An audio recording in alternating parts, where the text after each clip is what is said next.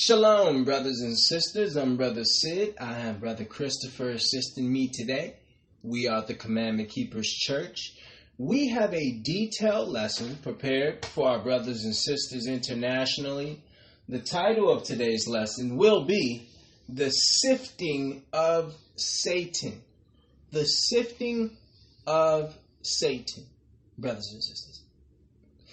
Today we will utilize the Bible. We will scour the scriptures, brothers and sisters, to learn the tactics of the enemy, brothers and sisters. Satan has a certain pattern, a way in which he looks to become intrusive, brothers and sisters. There's only a few angles that he uses, brothers and sisters, and he's been using these angles since the first book of the Bible, brothers and sisters. The first book of the Bible is actually Job, brothers and sisters. Okay, it's actually the oldest record.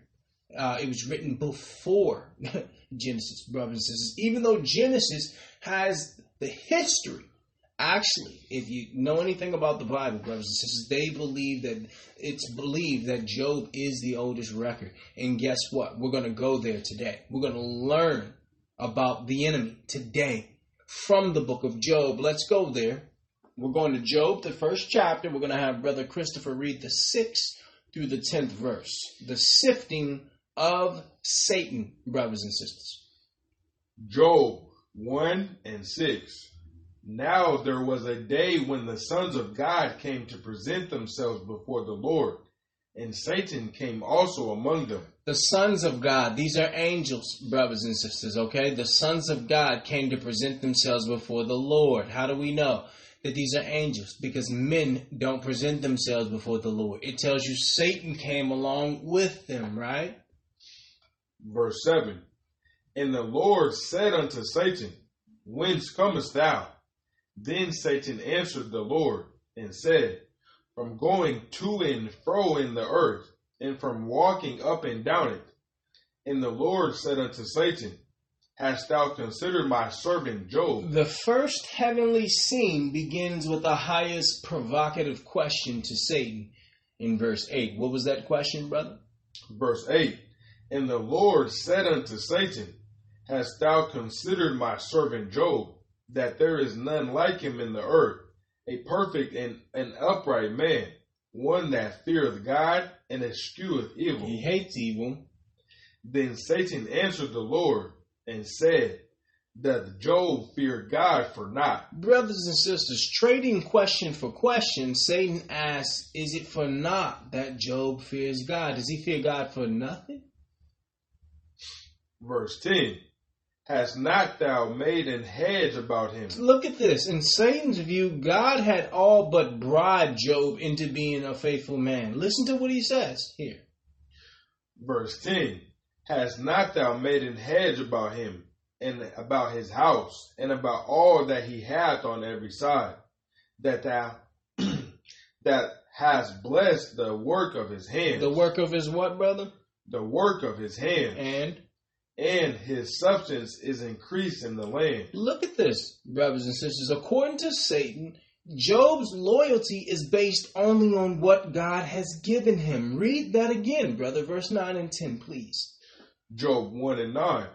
Then Satan answered the Lord and said, Doth Job fear God for naught? Hast not thou made an hedge about him? Hast thou not made a hedge around him, his person? And about his house? And his house. So now he's telling you there's a hedge around him, then there's a hedge around his house. That means his family, his relationships, right? And about all that he hath on every side. Thou hast blessed the work of his hands. The work of his hands, that's what? His materials, his finances, brothers and sisters, okay? His material possessions, brothers and sisters, right? And his substance is increased in the land. So the Bible is telling you, Satan tells on himself here. He's telling us that the Most High has a separate hedge around his person, There's a separate hedge around his relationships, and there's a separate hedge around his finances, his possessions, brothers and sisters. And Satan understood that they were all three of these areas were protected. Why? Because he already looked to get in, to become intrusive there, brothers and sisters. You see that? See, so there's three different gates. There's three different angles that he comes. He comes to attack your person, right, through your health and what you have going on personally. He comes to attack you through relationships, right? Through relationships, through family, through friends. Or he comes against your possessions, right? Maybe you lose your job, right? Maybe you're out of money or whatever the case is. These are the areas, these are the only three areas in which he will come, brothers and sisters. This is the first book of the Bible that we're reading this in. Let's read it again, brother. Verse 9 and 10. Job 1 and 9. Why are we reading it again? Because it's clear that Satan is suspicious of Job's piety because of his potential self-interest or selfishness, brothers and sisters. So when we read the question, it concerns whether or not Job's fear is actually authentic. Listen to it, brothers and sisters. Satan answered the Lord and said, does Job fear God for naught? See, he's asking, is Job's fear unconditional? Has not thou made an hedge about him? You put a hedge around him, his person. And about his house. You put a hedge around his house. That's his family. That's his relationships. And about all that he hath on every side. That's his possessions. That's his money, brothers and sisters. See, that's three separate hedges right there, brothers and sisters. Okay? Continue. Thou hast blessed the work of his hands, and his substance is increased in the land. Thou hast blessed the work of his hands. So what is he telling us? Job is being accused of dead works, brothers and sisters. Satan is saying that the motive for why Job serves you, Father, or God, is unclean. He's only doing it because you're blessing him. If you didn't bless him, what would happen? Read verse 11, brother. Job 1 and 11. But put forth thine hand now, and touch all that he hath, and he will curse thee to thy face. You see that? So now he's saying that this is a dead work. So he's saying, yeah, he's serving you, but if one thing go wrong, he'll stop serving you. Which means that all the good works that he would doing would actually be considered dead works, brothers and sisters. Even though it was good, the motive is unclean because you're only doing it as long as you get what you want. See, so this is what Satan accused him of. Let's talk about dead works. Let's go to Isaiah 64 and 5. Because this is what he accused Job of. Isaiah 64 and 5. Thou meetest him that rejoiceth and worketh righteousness. Read that again, brother. What kind of man does the Most High answer in prayer? Thou meetest him that rejoiceth and worketh righteousness. Meeteth him in prayer, brothers and sisters. That's where you meet him at.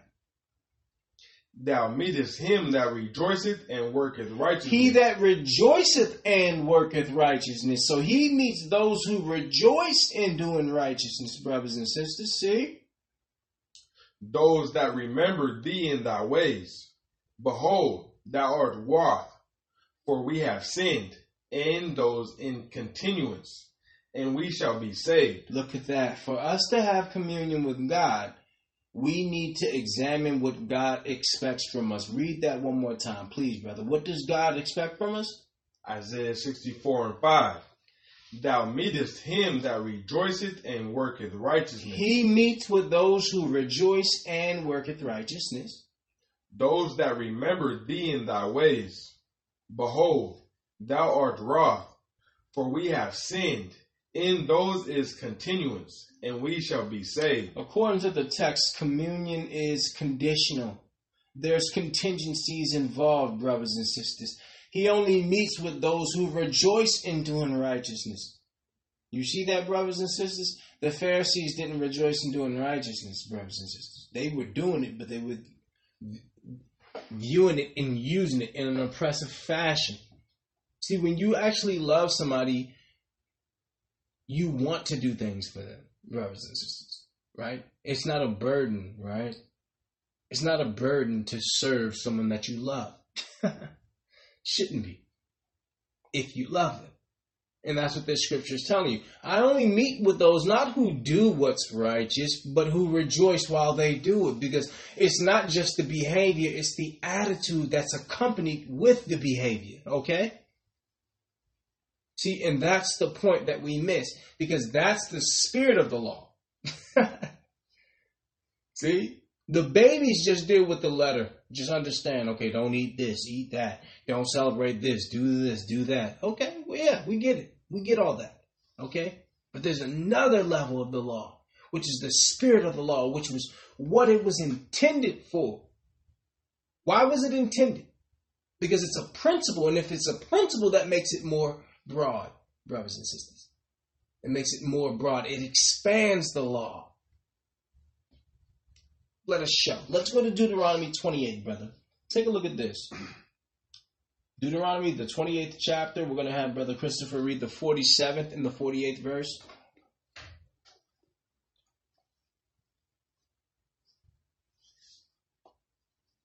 Deuteronomy 28 and 47.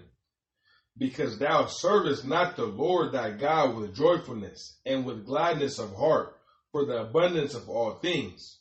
Therefore shalt thou serve thine enemies, which the Lord shall send against thee. As a punishment for not serving the Most High with joy, we were made to serve our enemies. Read 47 one more time, brother, because having an attitude of joylessness, ingratitude, this did what, brothers and sisters? This contributed to the curses upon our people. Let's take a look. Verse 47.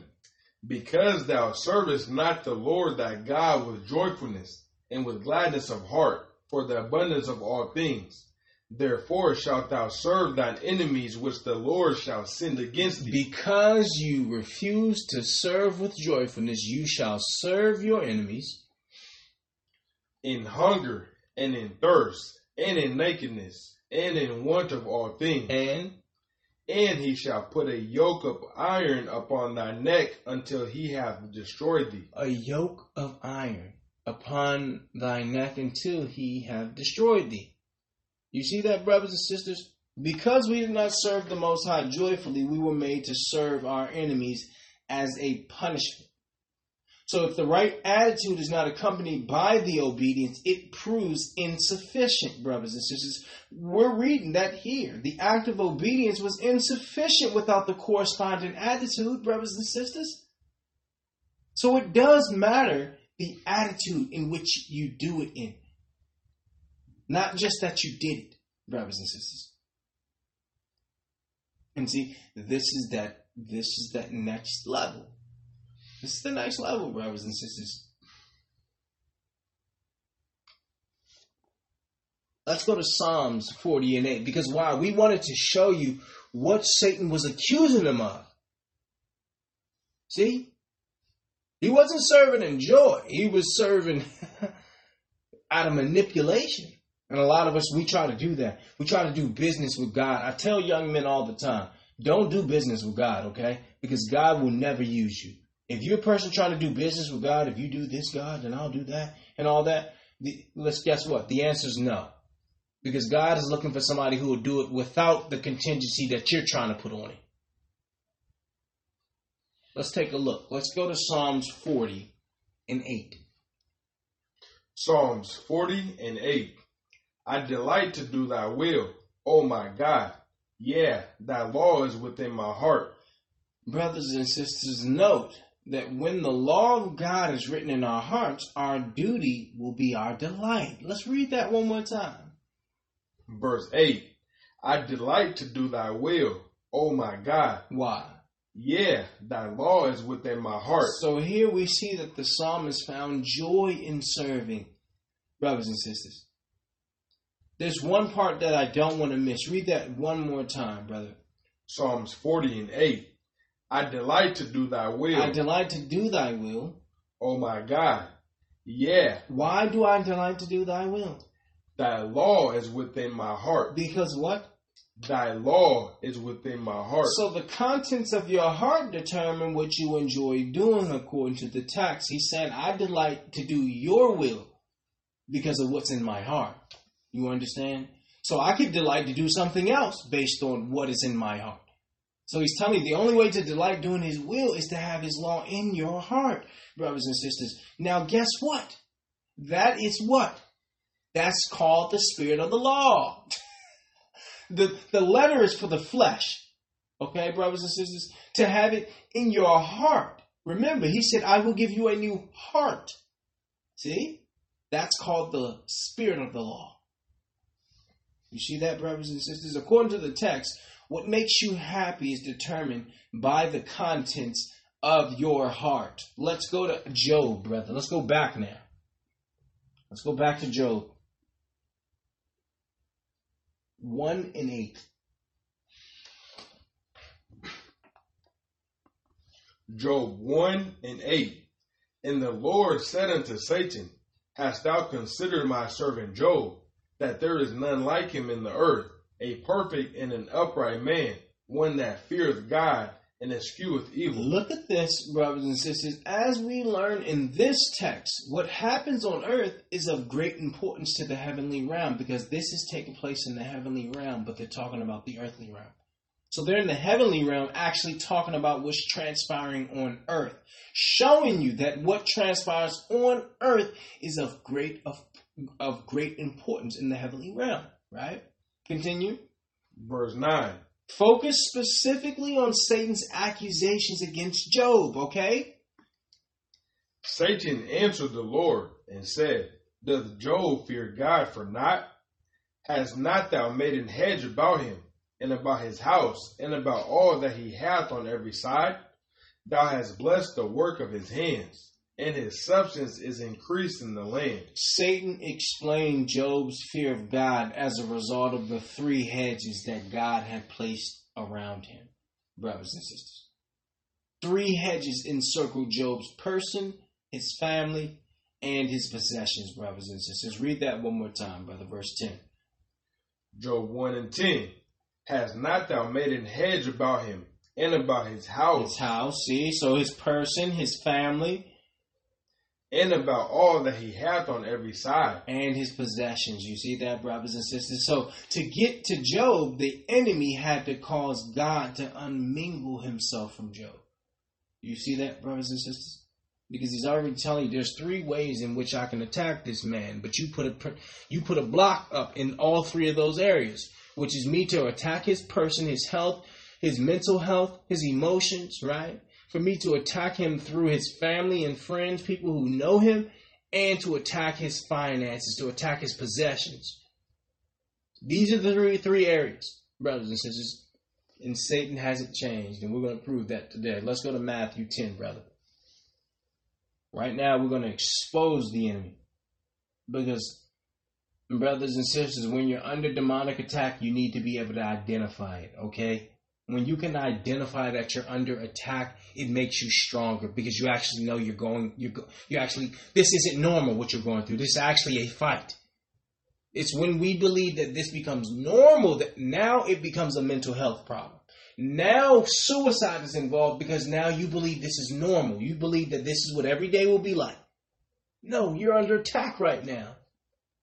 And you have to be able to identify that, because why? We did a lesson on deliverance. Right?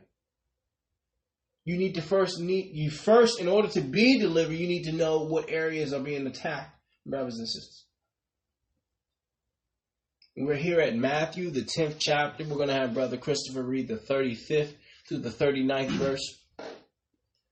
Matthew 10:35.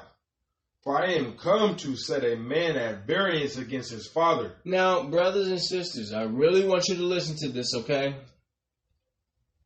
For I am come to set a man at variance against his father, and against the daughter against her mother, and the daughter-in-law against her mother-in-law. And a man's foes shall be they of his own household. He that loveth father or mother more than me is not worthy of me, and he that loveth son or daughter more than me is not worthy of me. And he that taketh not his cross and followeth after me is not worthy of me. He that findeth his life shall lose it, and he that loseth his life for my sake shall find it. Brothers and sisters, the threefold condition of discipleship will produce a hedge around each area that is surrendered to God. Do you understand that, brothers and sisters? Once you surrender, a hedge goes around that, okay? If you have not surrendered it, there is no protection around it. See, and this is how it works. Satan tried to accuse him of operating backwards, of saying, you know what, I'm thinking my obedience will be with what I have in mind for the end, rather than the other way around, brothers and sisters. And that's what we're seeing here. Because notice that the areas targeted by the enemy are the same ones that Christ says we must sacrifice. Read it again, because these areas that the Bible is telling you must be willing to sacrifice are the same areas in which Satan targeted in Job, the first chapter. Okay? Let's take a look. Let Christ break this down again for us. How he was warning us, brothers and sisters. He was warning us the areas that the enemy are going to look to come. Let's read that. Matthew 10:35. For I am come to set a man at variance against his father, and against the daughter against her mother, and the daughter-in-law against her mother-in-law. So here it is. Now he's talking about those relationships, right? So, verse 36, and a man's foes shall be they of his own household. See? So the relationships, Satan going to use those. He that loveth father or mother more than me is not worthy of me. And he that loveth son or daughter more than me is not worthy of me. Why is he saying this? Because Satan going to use those people that's not serving the Most High to come against you, to try to challenge you, to try to show that you're not who you say you are. Verse 38. And he that taketh not his cross. Oh, now we're talking his person now. So move from his relationship to his person, right? He that taketh not his cross and followeth after me is not worthy of me. He that findeth his life shall lose it, and he that loseth his life for my sake shall find it. You have to be willing to lose possessions. Okay? See that, brothers and sisters? So first he showed us what? Family, relationships, Satan will come there. And then he showed you your person. You got to take up that cross. Okay? You have to surrender your person. You have to surrender yourself. And what? You have to be willing to lose it. He that findeth his life shall lose it. He's saying you have to lose it in order to find it. Because why? Satan's going to come against you. And he's going to come against your finances. He's going to come against your possessions. He's going to come against you utilizing relationships. Okay? He's going to come against you. There's only 3 areas in which he can come. These are the areas, brothers and sisters. So that means what? You have to make sure these areas are surrendered, because the only way to be protected is under surrendership. You understand that? And see, this is what I try to explain to our sisters. A man will protect you if you submit to him, sister, but a man is not looking to protect a woman who won't submit. That's just not going to happen. We're made in God's image. Okay, so if you want certain things from the man, sister, you're going to have to submit. Okay? Because a man is not trying to be with another man. Okay? If he wanted that, he would have been somewhere else. So he wants something more feminine, something a little bit more submissive. And guess what? We are the bride of Christ. He's looking for something a little bit more submissive from all of us, including our men. And he's telling you, you have to be, in order to marry me, you have to be willing to lose other relationships. You have to be willing to lose your life because you're going to dedicate it to me. You have to be willing to lose all of yours and make it ours now. See, that's called marriage, brothers and sisters. Sacrifice. He's saying in order to do this, Satan's going to try to turn you against me. And these are the areas he's coming. And he's going to have help. Brothers and sisters, this passage needs to be carefully examined, because those 3 areas will be the potential points of contention. We're going to read it again. We'll start at 36, brother. Matthew 10:36. A man's foes shall be they of his own household. He that loveth father or mother more than me is not worthy of me. And he that loveth son or daughter more than me is not worthy of me. That's cold right there. See, Christ, he's not the Most High or Christ, nor Christ are looking to be in competition with anyone. They don't do competition, okay? They just gracefully bow out of the competition. If somebody is fighting for the throne of your heart, then you on the wrong path, my brother. You're on the wrong path, my sister. Continue, brother. Verse 38. He that taketh not his cross and followeth after me is not worthy of me. He that findeth his life shall lose it. Look at this, brothers and sisters. Did you notice that he's telling who's not worthy? You see that? See, so Christ wasn't this just looking to get numbers. Just take anybody for the sake of having some numbers. Nah. You need to be worthy of me. You see that? So right, this whole time he's breaking down who is not worthy or unworthy. If a person don't do this, they're unworthy. If a person loved this person more than me, they're unworthy.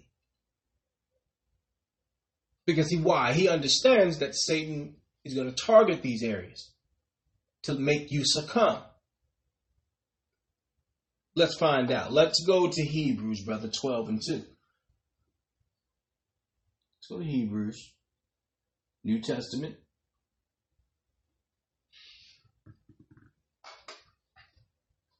Hebrews 12:2. Looking unto Christ, the author and finisher of our faith, who for the joy that was set before him endured the cross, despising the shame, and is set down at the right hand of the throne of God. Brothers and sisters, the author of Hebrews calls believers to consider the ultimate example of perseverance, which is Christ. Let's read that one more time. Verse 2. Looking unto Christ, the author and finisher of our faith. The what? Author and finisher of our faith. According to the text, Christ is the example for the entire range of experiences we will encounter on this walk, brothers and sisters. Okay? Who for the joy that was set before him endured the cross. He endured the cross. Despising the shame, and is set down at the right hand of the throne of God. Brothers and sisters, to be sealed at the right hand of someone is to be seated in a position of honor and authority, brothers and sisters. And notice, there's every place in the Bible where it says that Christ sat down at the right hand of God, right? But when it talks about Stephen being stoned, it tells you that Christ was standing at the right hand of God. The only place in the Bible that you'll find Christ standing at the right hand of God, he was given a round of applause for sacrifice, for submission, for willing to suffer wrongfully, for willing to be persecuted wrongfully. Read that one more time, brother, please. Hebrews 12:2. Looking unto Christ, the author and finisher of our faith, who for the joy that was set before him endured the cross, despising the shame, and is set down at the right hand of the throne of God. So why did we go here? Because the Bible says, look unto Christ, who's not only the author, but the finisher. He's not only the person who wrote it, but he finished it. You see that, brothers and sisters? So that means the whole experience, anything that you go through, you can find in Christ's journey, brothers and sisters. You can find that there. And guess what? We're going to do that. We're going to look to the author and finisher of our faith. Let's go there. Let's go to Mark 3:31, brothers and sisters, please. What can we learn from the Messiah? What can we learn from the Messiah in these passages? We're going to have Brother Christopher read the 31st through the 35th verses. Mark 3:31. There came then his brethren and his mother, and standing without, sent unto him, calling him. And the multitude sat about him, and they said unto him, Behold, thy mother and thy brethren without seek for thee. And he answered them, saying, Who is my mother or my brethren? And he looked round about on them which sat about him, and said, Behold my mother and my brethren. For whosoever shall do the will of God, the same is my brother and my sister and mother. Brothers and sisters, rather than focusing on his biological family, Christ focused on the family of God. Are you seeing this?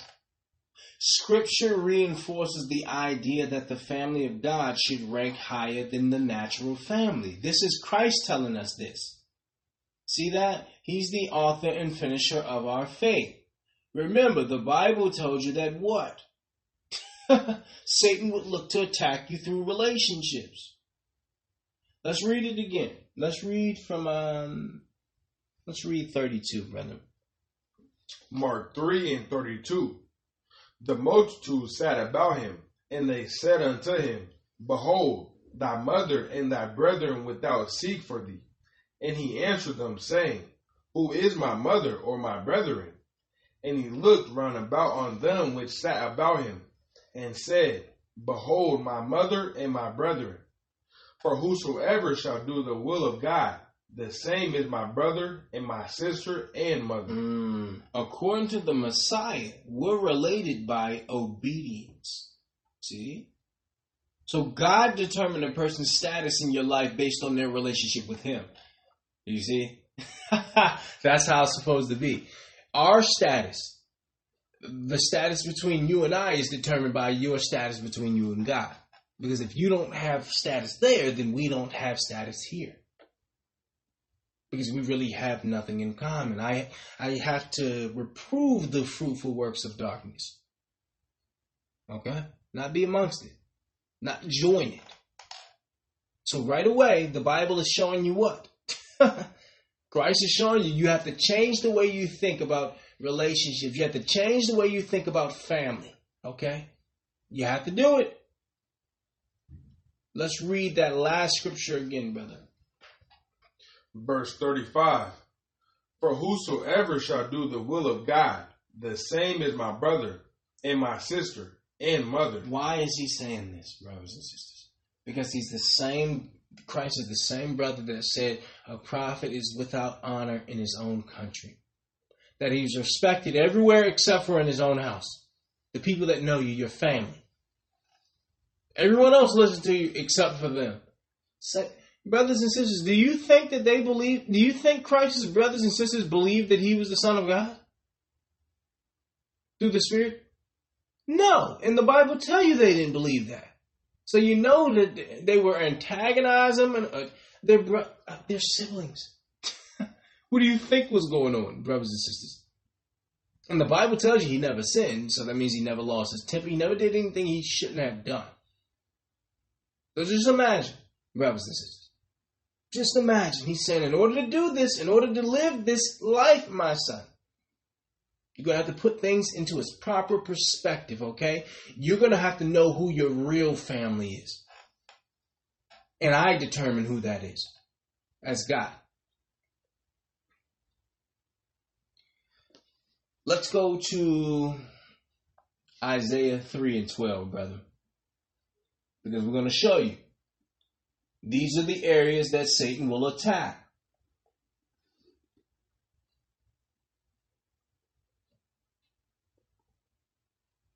Let's go to Isaiah, the 3rd chapter and the 12th verse. Isaiah 3:12. Let's look at these examples, brothers and sisters. As for my people, children are their oppressors. Who? Children are their oppressors, and women rule over them. Read that again, brother. As for my people, children are their oppressors. Who? Children are their oppressors. Here we read of the weaponization of children. Okay, not only by single mothers, but by the government, by the schools that are re-educating our children to teach them against what God said. See? Continue. As for my people, children are their oppressors, and women rule over them. To be oppressed by women and children would be a cultural sign that you were utterly powerless as a nation, brothers and sisters. And this is what the Bible said that Satan would use. Okay? It appears from the text that oppression is coming from within. Read that one more time, brother. Verse 12. As for my people, children are their oppressors, and women rule over them. And what?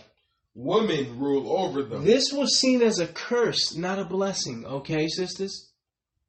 Okay? So I understand in this world where everything is feminized, where everything is there's a nice mattress for sisters to just fall on. Okay?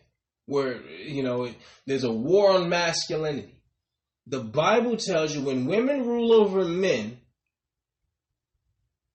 it leads us off the path. Continue. O my people, they which lead thee cause thee to err, and destroy the way of thy path. See that?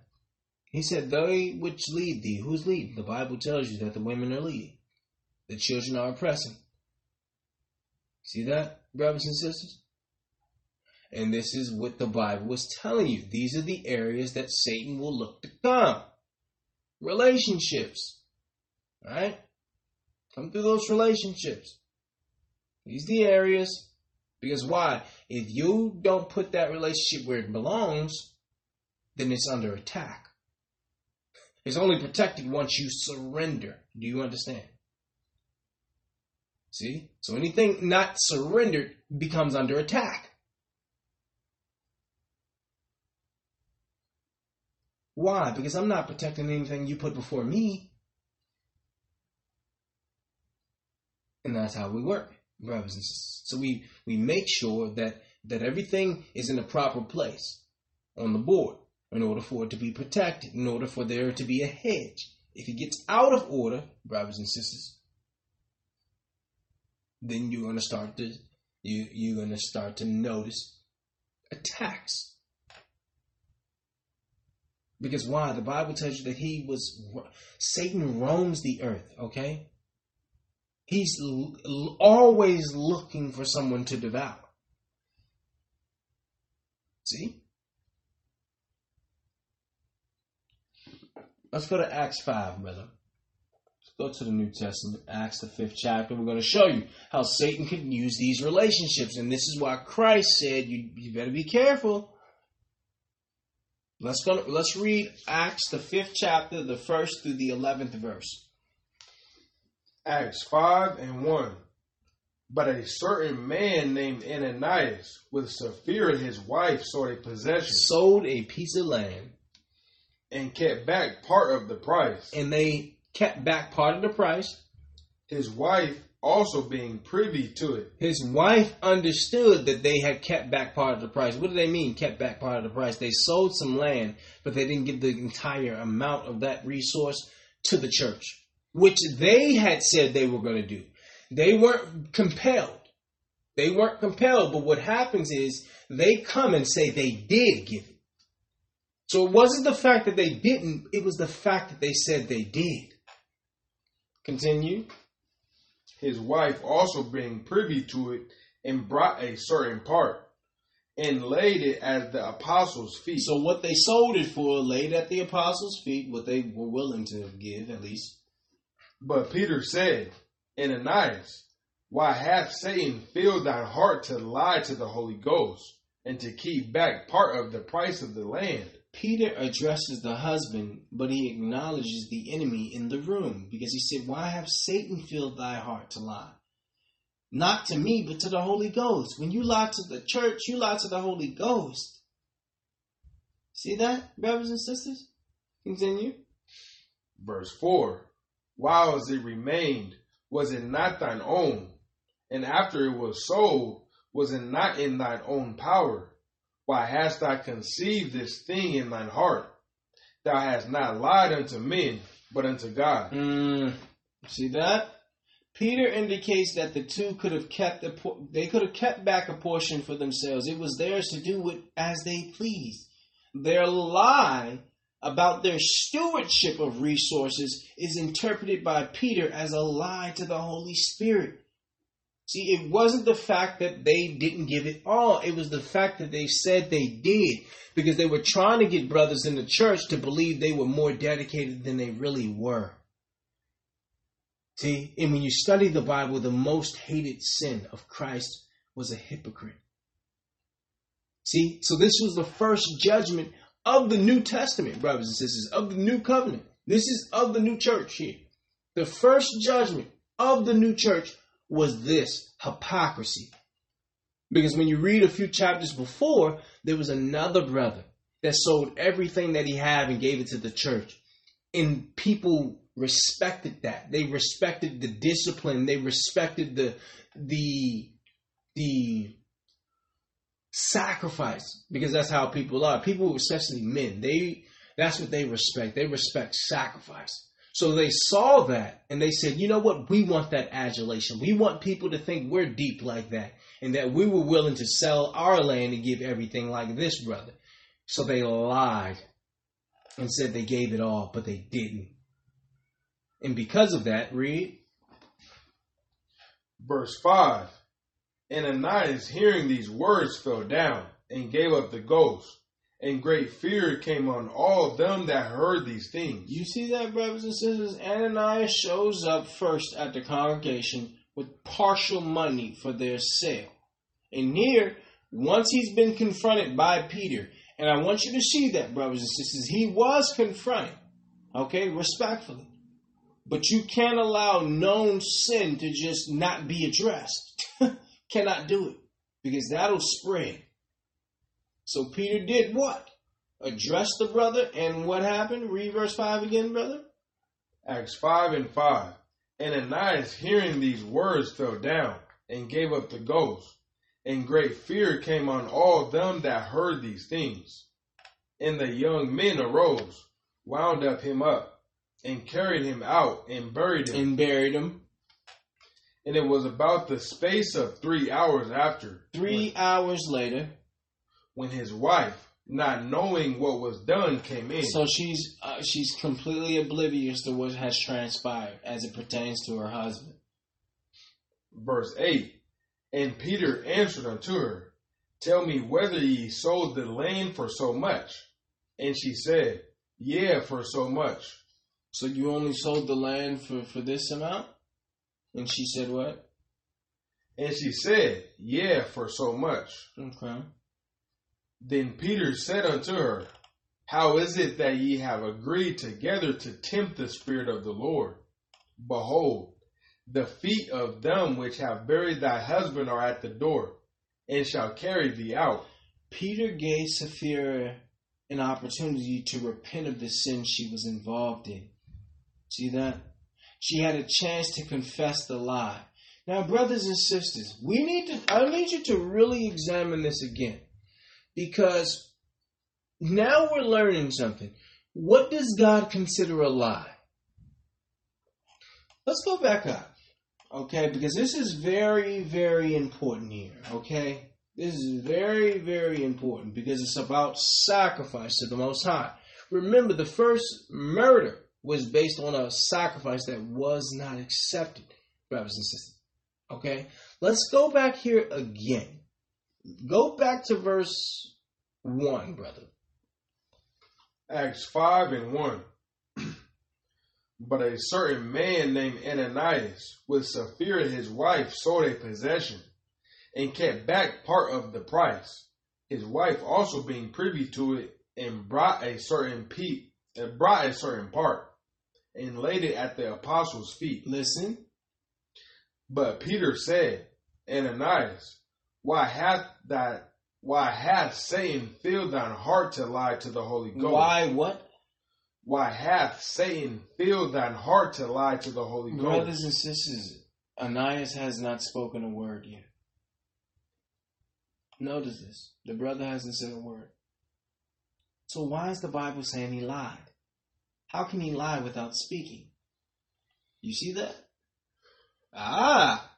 So it tells you that the Bible doesn't just consider what you're saying a lie, but what you're doing. See? Because why? You claim that you was this person, but yet you're doing this. Lie.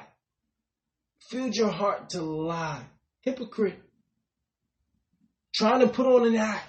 Trying to get people to think you're deeper than you really are. Putting on an act. You see that? And then he does what? Then he gives the wife an opportunity. Because remember in verse 2, it tells you she was privy to it. So why put that there? They wanted to make sure, Luke wanted to make sure, because Luke is the author of this record. He wanted to make sure that you knew that she had part in it. She knew exactly what transpired. And then he gave her an opportunity to repent, because that's a merciful God. So that means she could have lived, brothers and sisters. Jump to verse 7, brother. Acts 5 and 7. And it was about the space of 3 hours after, when his wife, not knowing what was done, came in.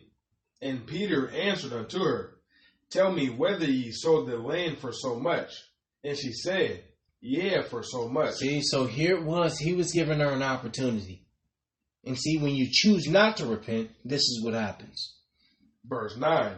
Then Peter said unto her, How is it that ye have agreed together to tempt the Spirit of the Lord? So the implication of the text is that she would have not died had she told the truth to Peter. That's why he asked her the question. If he was going to kill her, no matter what she said, or she was going to die, no, it wouldn't even have made sense. So he was giving her an opportunity to come clean. You allowed your husband, now you've made a pact with your husband. You've allowed your husband to now get you killed. Because why? You didn't speak up, sister. See, and I'm hoping sisters are seeing this, because yes, you're supposed to be submissive to a point. Okay? I'm not going to go against God for you, brother, husband. That I'm not doing. I'll do everything, that God is okay with. But going against God for you, that's not going to happen. It's just not. So here, look at what we're seeing here, brothers and sisters. That a sister now have lost her life because she wasn't strong enough to stand up for what was right. And this happens a lot on the other side, where the men are the ones knowing they're doing wrong. Knowing, just compromising to keep somebody happy. This is what we do. Continue, brother. Verse 9. Then Peter said unto her, How is it that you have agreed to tempt the Spirit of the Lord? Behold, the feet of them which have buried thy husband are at the front door, and shall carry thee out. Then fell she down straightway at his feet, and yielded up the ghost. And the young men came in, and found her dead, and carrying her forth, buried her by her husband. And great fear came upon all the church, and upon as many as heard these things. So their deceit demonstrates that they're still functioning as members of the Roman patronage system. So yes, they were part of the church, or they knew they were Jews or following the Sabbath, but they were still lying. They were still part of working for the Roman government through this way, brothers and sisters. Luke included this event in his account of the early church because it contains significant lessons for us. Why would he put it there? There's a lot there, brothers and sisters. And we're showing you how Satan will use relationships to get you to sin. See? Let's go to Judges, brother, 6 and 24. The 6th chapter, the 24th verse, brothers and sisters. Judges 6 and 24. We'll read all the way down to the 27th, through the 27th. Then Gideon built an altar there unto the Lord, and called it Jehovah Shalom. Until this day it is yet offerer of the Abizarites.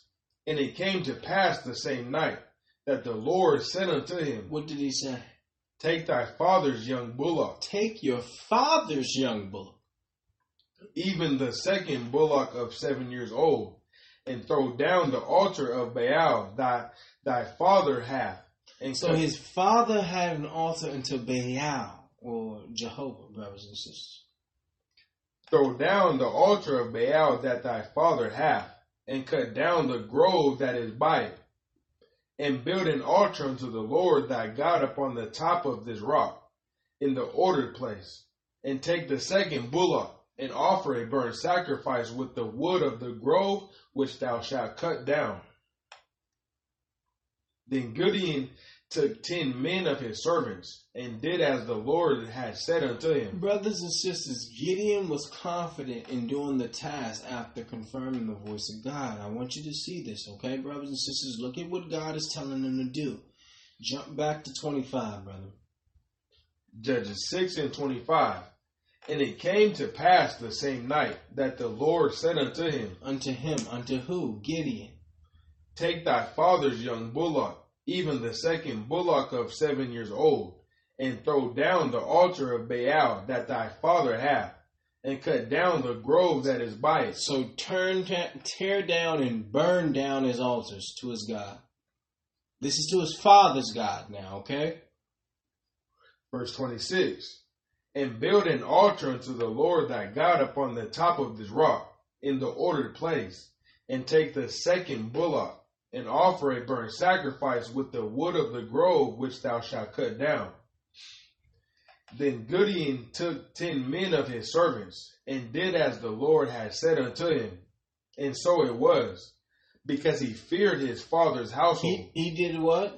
He feared his father's household, and the men of the city, that he could not do it by day, that he did it by night. He preferred night instead of day in order to avoid direct confrontation with his family and the public, brothers and sisters. So Gideon realized that carrying out this assignment involved considerable danger, brothers and sisters. The record says that he feared his father's household. Read that one more time, brother, please.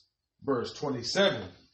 Then Gideon took 10 men of his servants, and did as the Lord had said unto him. And so it was, because he feared his father's household, and the men of the city, that he could not do it by day, that he did it by night. See that, brothers and sisters? So Gideon receives a calling from the Most High to destroy his own father's altar. See, and this is what the Bible was telling you, that Satan will... Here it was, Gideon being a righteous man, but his father is a pagan. You see that?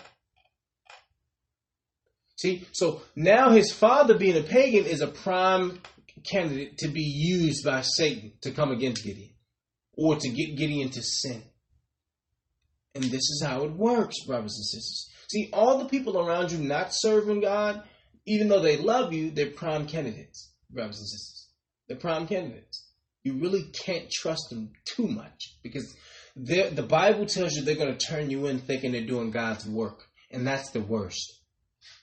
That's the worst, because that's what the Pharisees actually thought they were doing the right thing, brothers and sisters. It's not like they knew they were wrong. And that's what's scary, is that you can be completely wrong thinking you're right. Especially our people. Our people can be wrong as can be and loud. We're showing you, brothers and sisters, this is the areas in which Christ had to put into proper perspective and say, you must be willing to lose all three of these things, because these are the areas that Satan is going to attack you. And if you succumb, then at that point we know what you're made of. And what you can be used for as it pertains to the Most High's work, and what you cannot be used for. Let's go to Exodus 32 and 26, because we're showing you how he uses those relationships. Christ said you had to be willing to sacrifice these relationships in order to do his work. Exodus 32 and 26. We're going to read through 29, brothers and sisters. Moses stood in the gate of the camp and said... Now this is after Aaron has built this golden calf, okay? And Moses has come back down and saw this.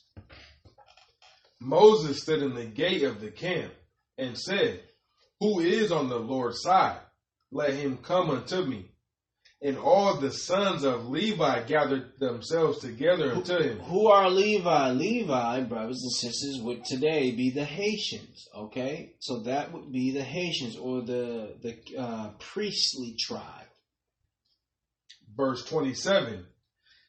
He said unto them, Thus saith the Lord God of Israel, Put every man his sword by his side, and go in and out from gate to gate throughout the camp, and slay every man his brother, and every man his companion, and every man his neighbor. Now, brothers and sisters, upon hearing this challenge, only the tribe of Levi chooses the Lord's side, right? And then this is what happens. He tells them to what, brother?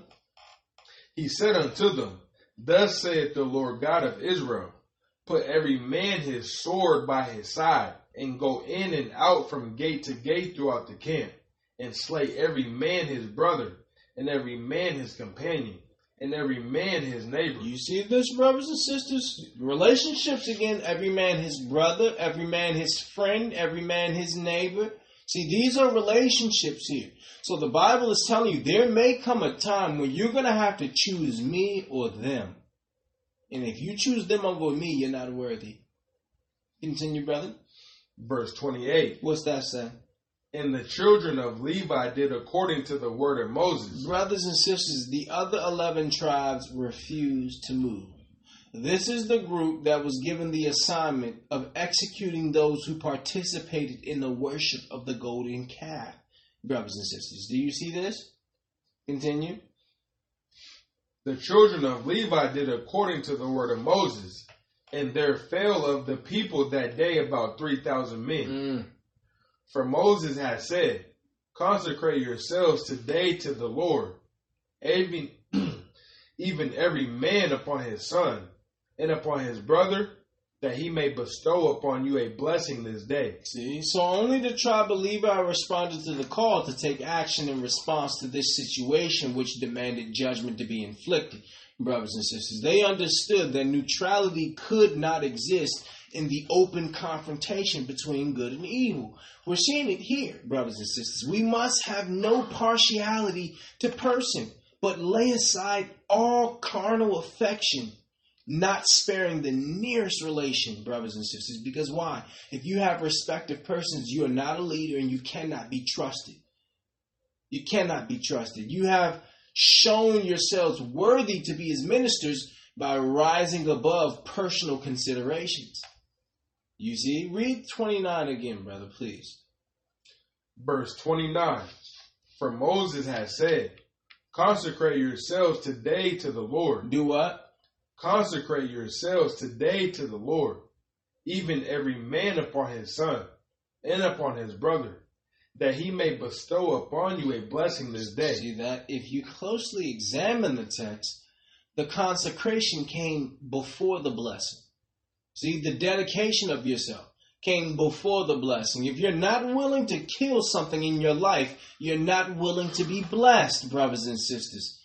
You have to kill something in order to be blessed. That's how it works. Once you slay a giant, you get stronger, brothers and sisters. Once you slay a giant, you take more territory, brothers and sisters, of the promised land. And when we went into the promised land, it's not as if we fought all the giants at one time. We would go years before we saw other giants. We may go months before we saw other giants. And that told us that what? You can only slay the giant that you see today. And guess what? Every giant that the Most High revealed to you in your heart, in your flesh, you are to slay. Brothers and sisters. Anything the Most High convict you of, anything the Most High reveal to you, your job is to slay it in order to be blessed. Brothers and sisters, he didn't reveal it to you for you just to acknowledge it and not do anything about it, brothers and sisters. So we're showing you here, it came straight down, life or death. What are you going to do? You're going to serve me or your family member, your mother, your father, your brother who was serving that golden calf, who were down with that, go run a knife through him right now. Go throw a javelin through him right now. It can come down to that, brothers and sisters. It may come down to that. This is what he's saying. You have to be willing to choose me.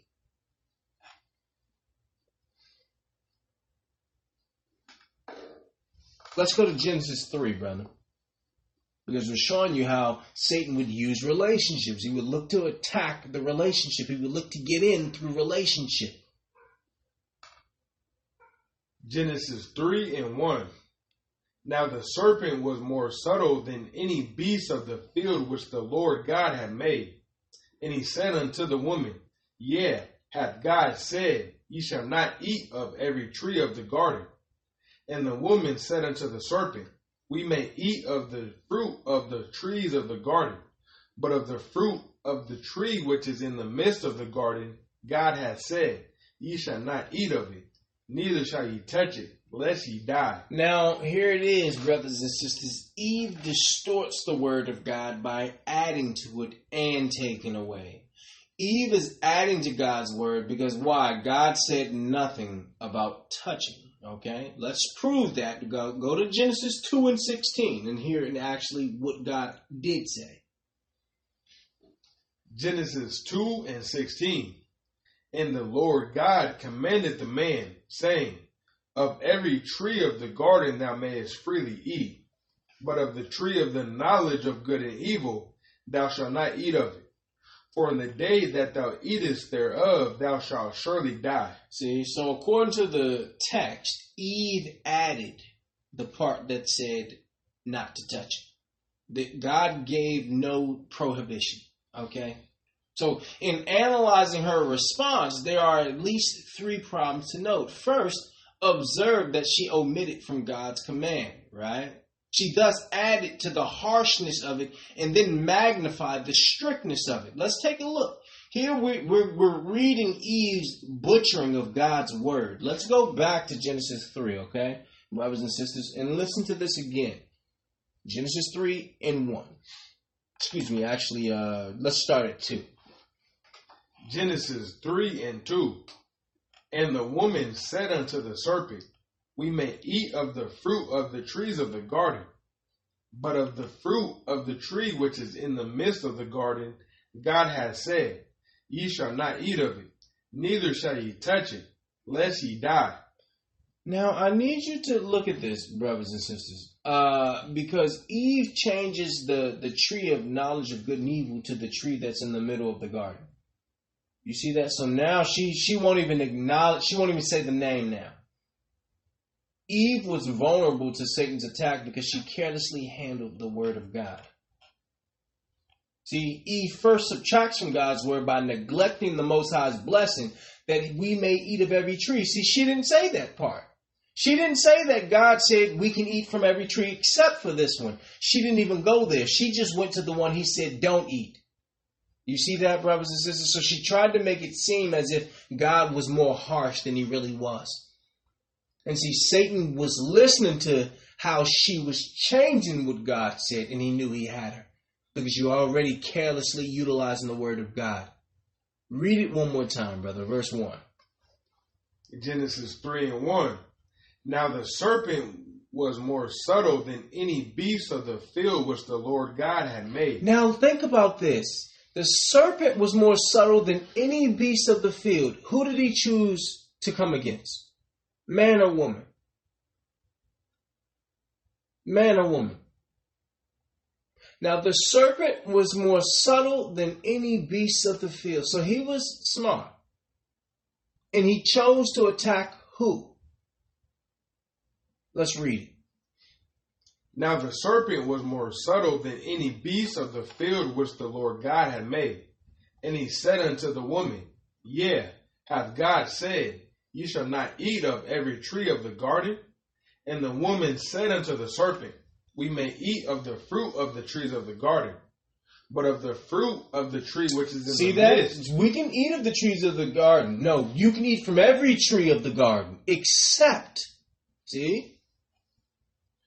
But of the fruit of the tree which is in the midst of the garden. See that? But now that's key because the Most High never used this location to denote that tree, brothers and sisters. Let us say, what did he say was in the middle of the garden, brothers and sisters? Let's go back there. What did he actually say was in the midst of the garden, brothers and sisters? Let us find it here. Go to Genesis, the 2nd chapter, brothers and sisters. Go to Genesis 2 and 8, brothers and sisters. Remember, she didn't even refer to the tree. She didn't even refer to the tree by its name. She referred to it by its location, which means she's paying a great deal of attention to this tree. Let's read it, brother. Genesis 2 and 8. And the Lord God planted a garden eastward in Eden. We want to show you God never used that term in the midst of the garden to denote that tree alone. And there he put the man whom he had formed. And out of the ground made the Lord God to grow every tree that is pleasant to the sight and good for food. The tree of life also in the midst of the garden. What was in the midst of the garden? The tree of life also in the midst of the garden. And the tree of knowledge of good and evil. Both trees were in the midst of the garden. She only referred to one tree that was in the midst of the garden. Do you understand that, brothers and sisters? See? So right away, Satan knows he has her. Clearly, she's already begun to understate the Most High's provision. Eve distorts the word of God by adding to it and taking away. Let's see. Let's go to Deuteronomy 10 and 2, because what does the Bible have to say about that? Deuteronomy 4 and 2, Slakia. Deuteronomy 4 and 2. That says, Ye shall not add unto the word which I command you, neither shall ye diminish aught from it, that ye may keep the commandments of the Lord your God which I command you. The Bible clearly speaks about the dangers and the futility of adding to or subtracting from God's word, brothers and sisters. Here Moses charges us to preserve the divine law pure and in its entirety. Can you read that one more time, brother? Verse 2. Ye shall not add unto the word which I command you, neither shall ye diminish aught from it, that ye may keep the commandments. That ye may keep the commandments of the Lord your God, which I command you. God's laws must not suffer amendment or abridgment through human legislation, brothers and sisters. Who are you? You don't have the right to say what God said is binding is not. You don't have that right, Pastor. You don't have that right, Mother. You don't have that right, Father, to try to circumvent and change what God put in His Word. Our people, we're the only people who will try to use the Bible to say you don't have to follow the Bible. I've never heard, Christians are our Christians. Something is wrong with Christians, brothers and sisters. They will use the Bible to say you don't have to follow what's in the Bible. It's a strong delusion, brothers and sisters. You can't add from it or take away. So that means the full Bible. You can't just say we're dealing with New Testament. You can't just say we're dealing with the epistles. You can't just say we're dealing with the Torah. Listen, the Bible says He comes in the volume of the book, brothers and sisters. You shall not add to it and you shall not diminish from it. We deal with the Bible as it is written. And the Bible says when you do that, from your belly comes rivers of living water. What's that represent? That represents the Holy Spirit. See?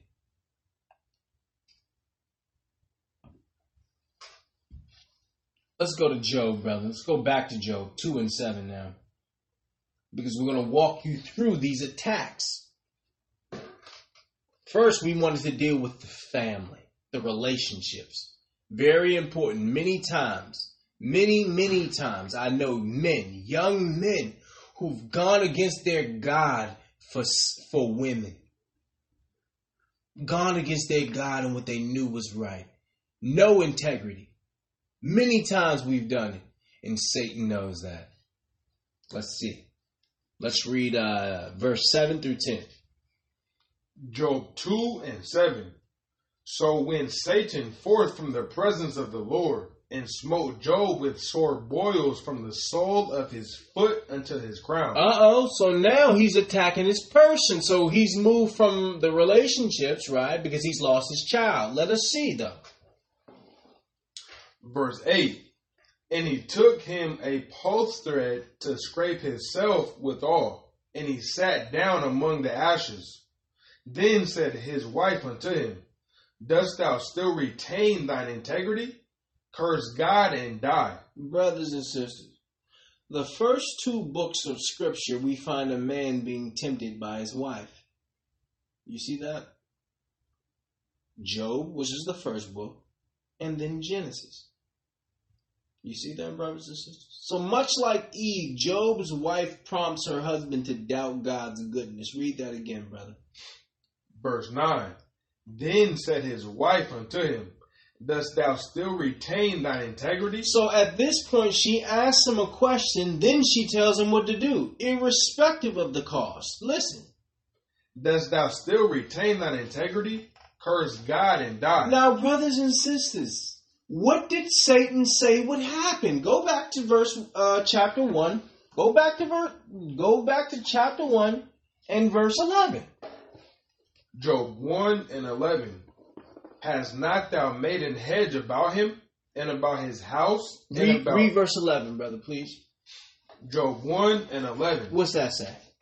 But put forth thine hand now and touch all that he hath. What will he do, brother? And he will curse thee to thy face. See that? What did his wife tell him to do? Curse God and die. So she tried to get him to do the very thing that Satan tried to get him to do. He tried to get him to do the very thing that God said he wouldn't. Do you see that, brothers and sisters? The very thing that God said he would not do, Satan tried to get the woman to get him to do. Let's go back to Job now. 2 and 7. Go back there. Excuse me. What's that? 2 and 9. Read that, brother. Please. Job 2 and 9. These are the only recorded words of Job's wife in the entire story. Then said his wife unto him, Dost thou still retain thine integrity? Curse God and die. Listen to his response, brothers and sisters. But he said unto her, Thou speakest as one of the foolish women speaketh. What? Shall we receive good at the hand of God, and shall we not receive evil? In all this did not Job sin with his lips. According to this passage, Job was willing to rebuke his wife. Tell her she was wrong, according to God. In response to his wife's bitter outlook, Job first rebukes her, brothers and sisters, which Adam did not do. Do you see? So one man accomplished it, the other man did not. One man learned from his mistakes.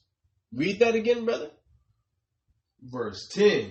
But he said unto her, Thou speakest as one of the foolish women speaketh. Read 9 one more time, brother, because these are tough words to appear to reflect a heart bitter and angry towards God. Listen to her again. Job 2 and 9. Then said his wife unto him, Dost thou still retain thine integrity? Curse God and die. Bitterness. Now remember, this is a woman who has lost 10 children. Brothers and sisters, at this point. She's lost 10 kids. The bitterness has set in. She's now watched her husband sick, boils, lost his business, lost his house, lost his cattle. She's watched all this. Right? Read verse 10, brother, again. Verse 10. Because Job's response is fascinating. He carefully listens and watches his beloved wife shrink under the weight of their shared hardship. See? Because she can't carry that weight. He can. See that? She crumbles. He doesn't. He's supposed to carry that weight. See that, brothers and sisters? Read that, brother. Job 2 and 10. But he said unto her, Thou speakest as one of the foolish women. See, he didn't say she was a fool. He said you're speaking like you're not yourself, babe. You're not yourself. You speak as one of those foolish. Now, why do you say you speak as one of the foolish? Because the Bible say a fool in his heart say there's no God. See? You see how that links, brothers and sisters? It was that very thing. So we're showing you why Christ said if you love mother or father or husband or wife or daughter or son more than me, you're unworthy, because this is what Satan will do. And God is unwilling to look anyone else face to face. You're not on his level. You shouldn't be. Nothing and no one should be on God's level to be able to look him eye to eye like that.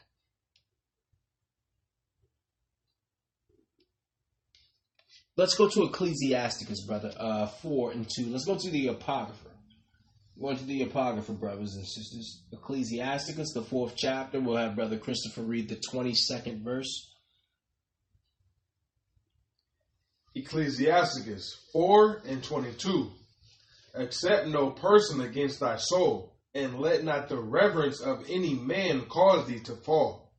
Among the most important factors contributing to our willingness to sin is our admiration for others.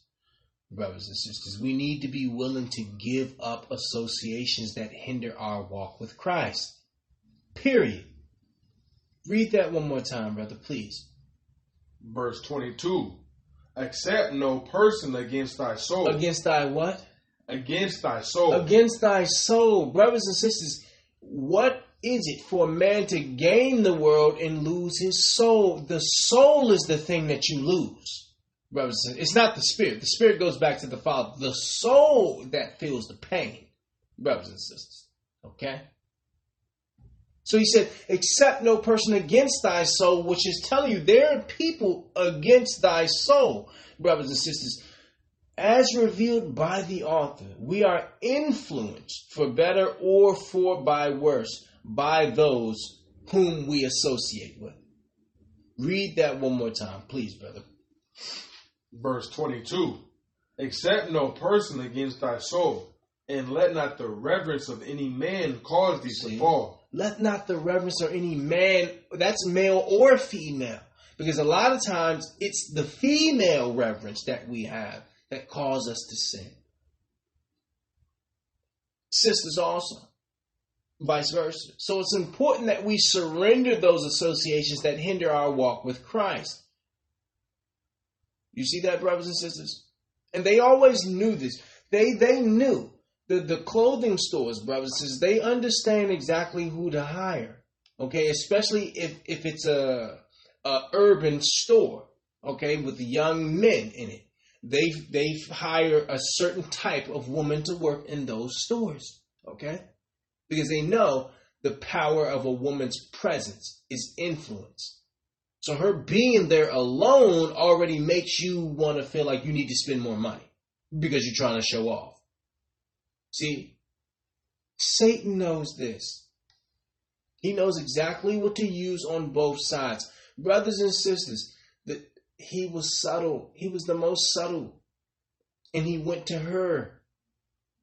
So guess what? This is where you get game from. When girls are saying, he talking game. He trying to get in my pants. See, this is where it came from. Her listening.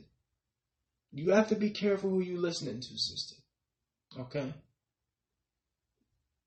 Because the first thing God said was, who told you you were naked? Who you been talking to? You've been talking to somebody. It's clear you've been talking to somebody. See? So you have to be careful of even listening.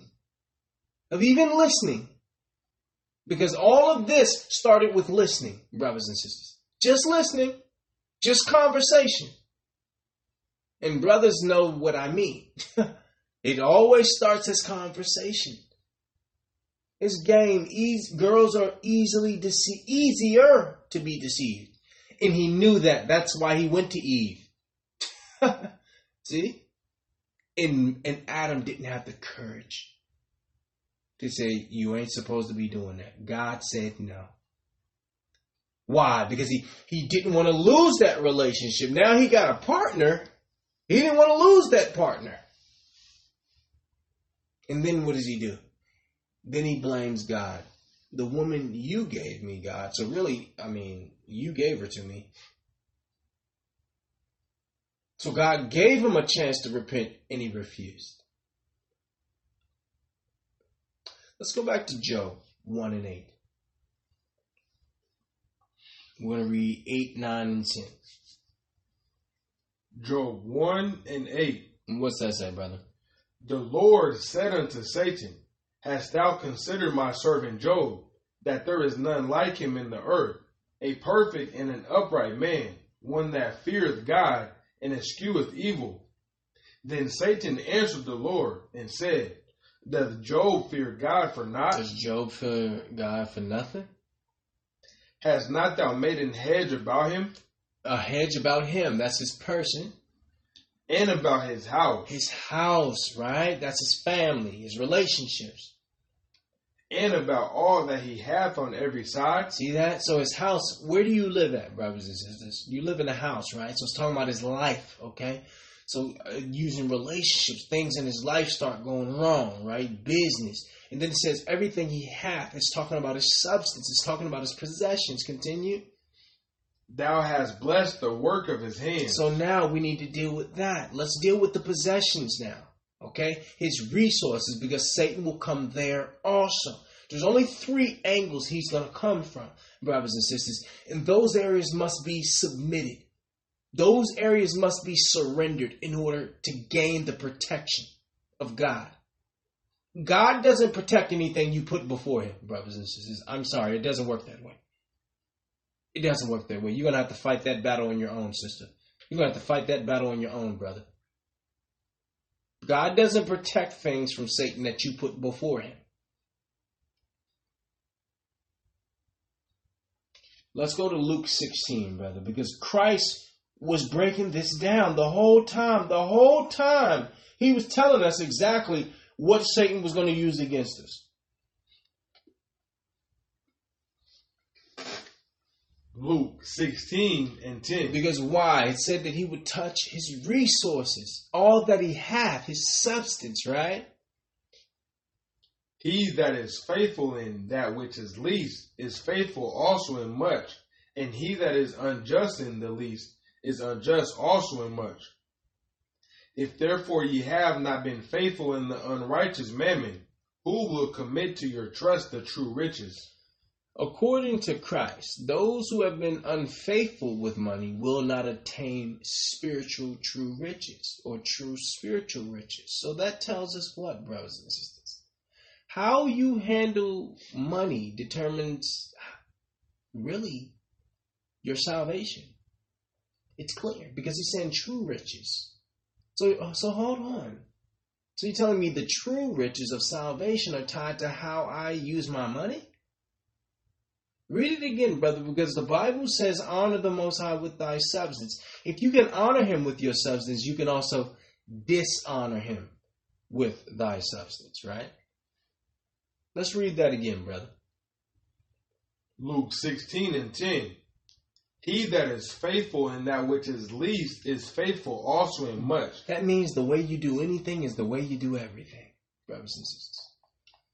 And he that is unjust in the least is unjust also in much. He's saying if you're not even faithful with the little bit of money that I gave you.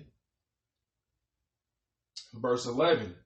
If therefore ye have not been faithful in the unrighteous mammon, who will commit to you your trust? Excuse me. Who will commit to you your trust the true riches? Look at that, brothers and sisters. See, the reason for the spiritual poverty of many brothers and sisters is their unfaithfulness in the use of money. You see that? It's of great importance how you view money. Christ states that God will not give the true spiritual riches to those who are unfaithful to their money or with their money, brothers and sisters. To be righteous with money is the first step. That means to clear all debt, to pay your bills on time. And then the next step is to be faithful, which means avoid all unnecessary expenditure brothers and sisters. You see that? Until a man has been tested with money, he can never be used by God. Ever. And we're going to prove that. Let's go to Luke 8, brother. Just a few chapters previous. Let's read Luke 8 and 1 through 3. We want to show you.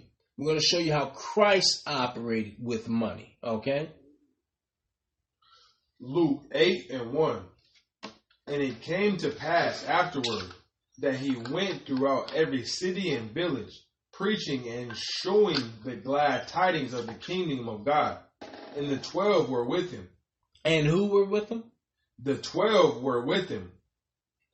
And certain women. And who? Certain women, which had been healed of evil spirits and infirmities.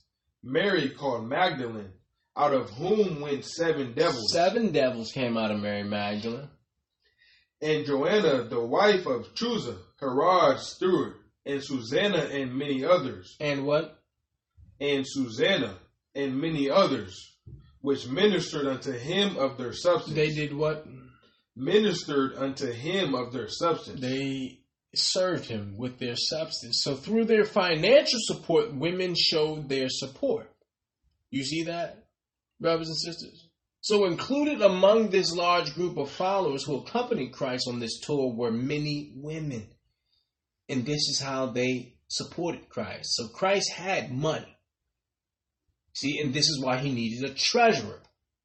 This is why he needed Judas, because he had a lot of money. Luke wants us to know that these women were not mere takers. They were actually contributors, brothers and sisters. It said they served him through their substance. Why? Because he couldn't set them up to teach. So the way they could serve was through the substance. You see that, brothers and sisters? See, so that means you can serve through substance. You can minister through substance. You see that, brothers and sisters, because minister means to serve. So it's telling you that they serve through substance. You see that, brothers and sisters? The humble nature of Christ is clearly seen in his willingness to be dependent on others, because he didn't have to do this. Remember, he told Peter, go open the fish's mouth and pull the coin out of there and give that to Caesar. So for Christ to be, who he is and have that kind of power and then to be dependent on others. See? We're showing you this is how he operated. This is how he moved, brothers and sisters. There were finances. Now we need to show you what was his outlook on these finances, because their finances were there, brothers and sisters. To do the work does cost, okay? Let us see. Let's go to John 13 and 29, because now we need to see his outlook on money, on these material things that Satan will look to come against us and take. John 13 and 29, brothers and sisters. John 13 and 29. For some of them thought, because Judas had the bag. Judas was the treasurer. He had the bag.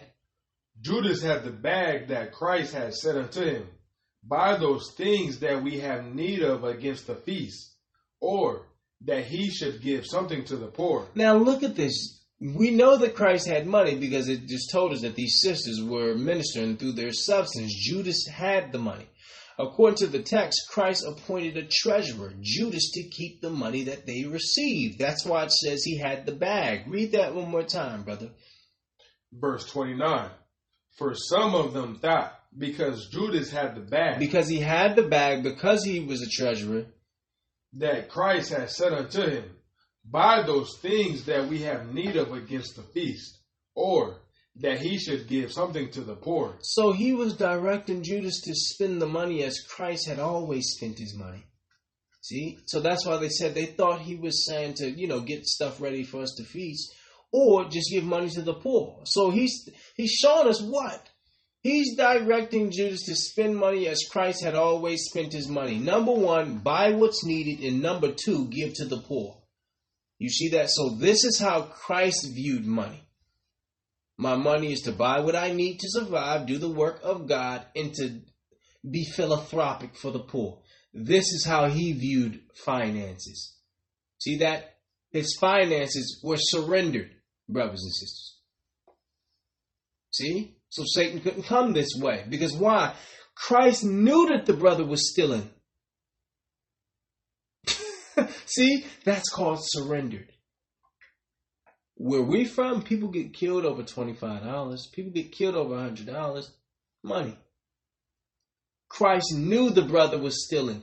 He knew he was going to steal before he stole. And put him there. See? And then operated around the brother that whole time while he knew the brother was stealing. All up in his presence, stealing. So Christ was showing us, brothers and sisters, Christ knew that Judas was a thief of money and did not disturb him. So the text reveals the Messiah's detached attitude towards material things. Christ was aware of Judas' betrayal before it happened, brothers and sisters. See? Christ is the author and finisher of our faith. We were to look to him, so we are. These are the areas in which Satan looked to attack, to stimulate you into sin. Because once you go into sin, your protection is gone. And now it's open game on your behind.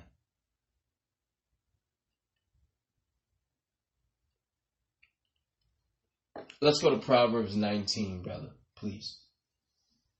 Proverbs, the 19th chapter and the 11th verse. Proverbs 19 and 11. What's that say, brother? The discretion of a man deferreth his anger, and it is his glory to pass over a transgression. The king's wrath Read that one more time, brother, please. Verse 11. The discretion of a man deferreth his anger. The discretion of a man deferreth his anger. Discretion is the ability to know the right action for any occasion, brothers and sisters, okay? Deferring is putting off, delaying, or postponing something, okay? The discretion of a man deferreth his anger, and it is his glory to pass over a transgression. It's his glory to what? It is his glory to pass over a transgression. So godly discretion chooses to delay and postpone getting angry when someone offends you. Brothers and sisters, it tells you a wise man will observe these two rules about his anger. What are they? Read that one more time, brother. Proverbs 19 and 11. The discretion of a man deferreth his anger. He defers his anger. So even if something transpires in that moment, his anger is under control. It's tamed. In fact, and it is his glory to pass over a transgression. To overlook. It's his pleasure to overlook it.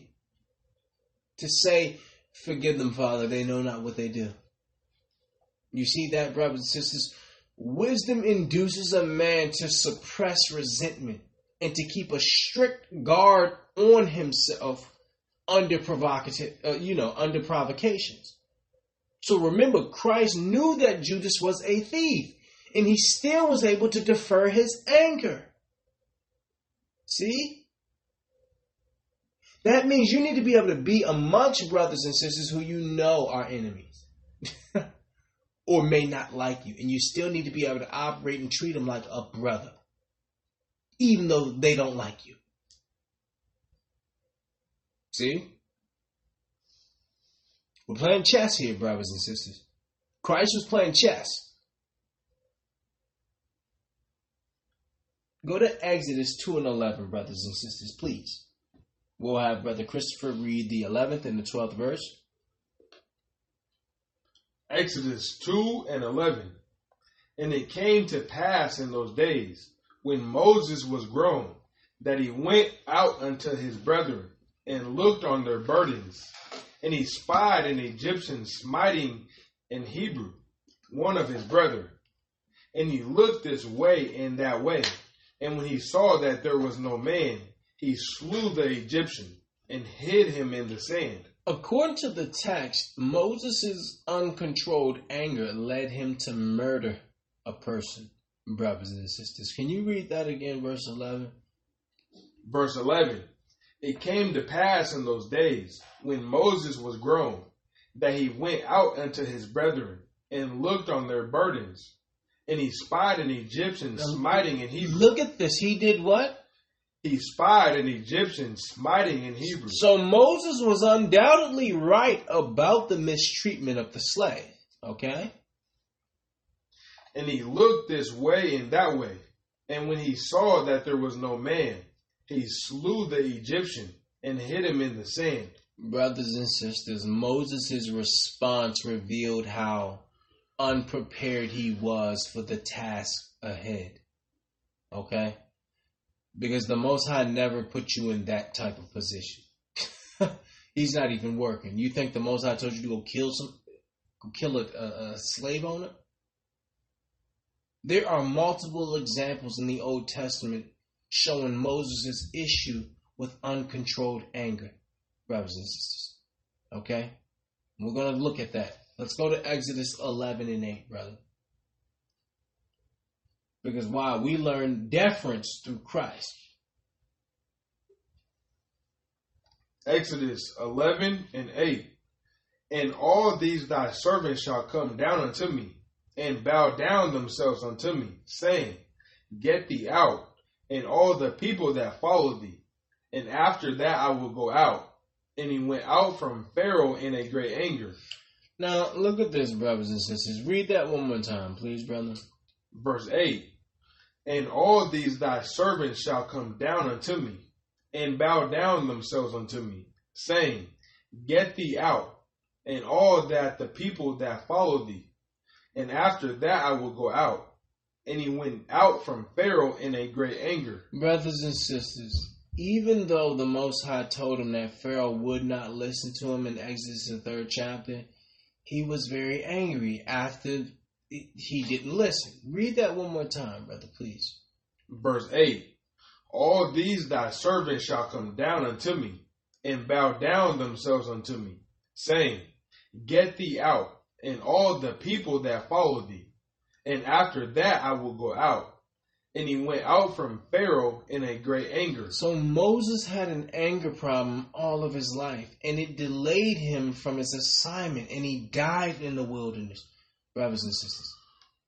In great anger, in great anger, in great anger.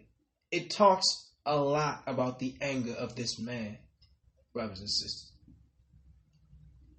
Let's go to Exodus 32 and 19 to show you how this going unchecked, how it led to his not getting into the promised land. 32 and 19, brothers and sisters. Exodus 32 and 19. And it came to pass, as soon as he came nigh unto the camp, that he saw the calf and the dancing. And Moses' anger waxed hot, and he cast the tables out of his hands, and brake them beneath the mount. You see this? In the story of the golden calf, the narrator reported that Moses was very angry. Can you read that again, brother? Verse 19.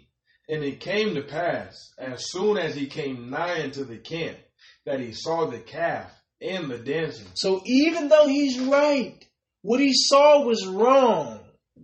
Read.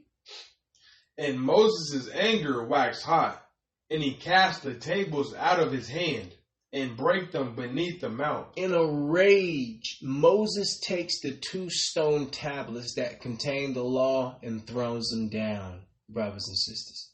They shatter. You see that? Do you see that, brothers and sisters? Jump to verse 34 and 1, brother. Chapter 34 and 1. Same book, Exodus. Exodus 34 and 1. The Lord said unto Moses, Who how the 2 tables of stone like unto the first? Because why? Now that he's broken the stones, the 2 tables of stone, what has to happen? Read that again. The Lord said unto Moses, how the 2 tables of stone like unto the first? Listen, hew or chisel 2 tables of stone like unto the first. And I will write upon these tables the words that were in the first tables, which thou breakest. With who brokest? Which thou breakest. So he wanted to make it clear that we're having to do this again because of your anger is out of control, Moses. You see that, brothers and sisters?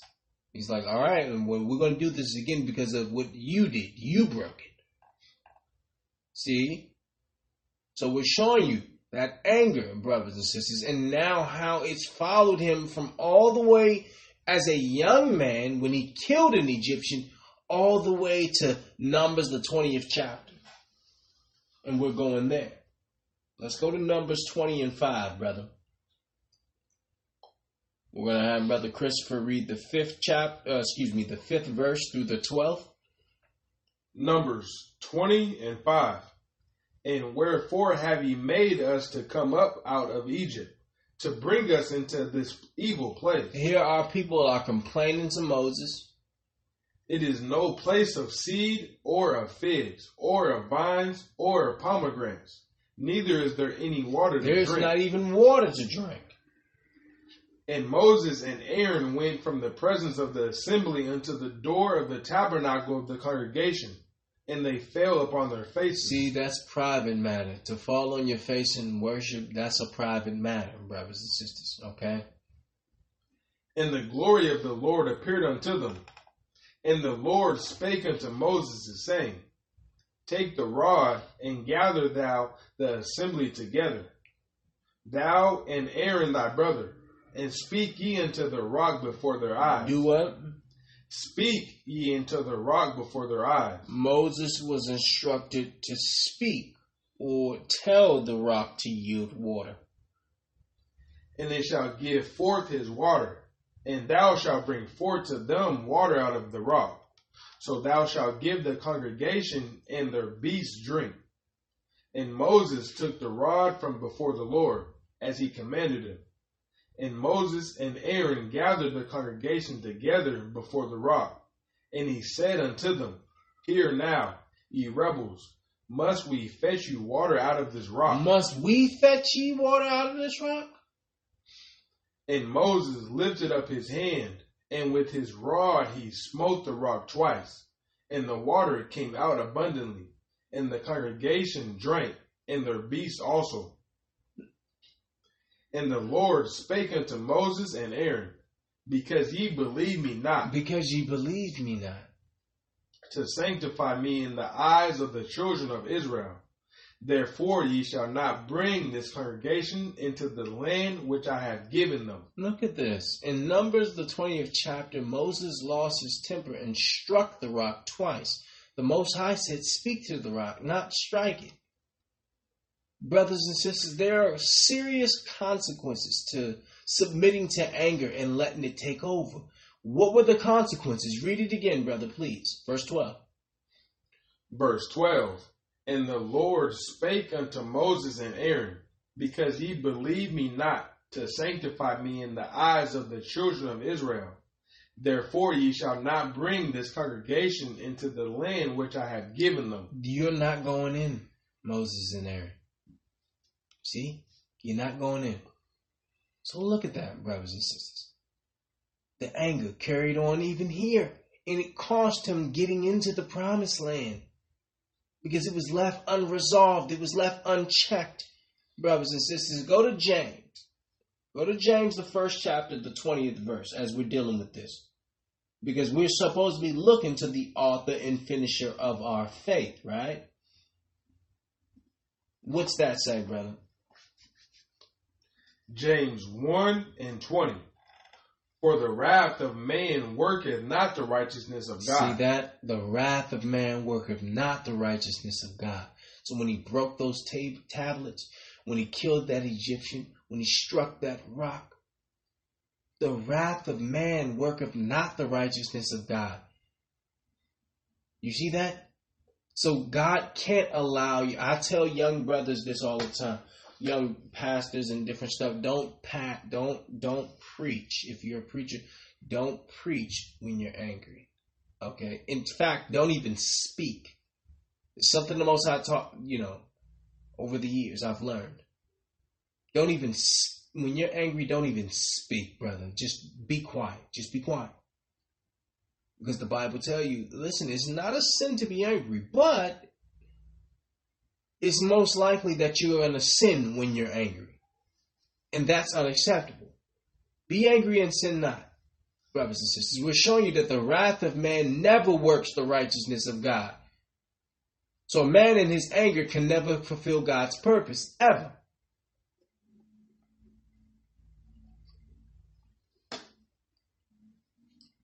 Let's go to Acts 19. Let's show something here, brothers and sisters.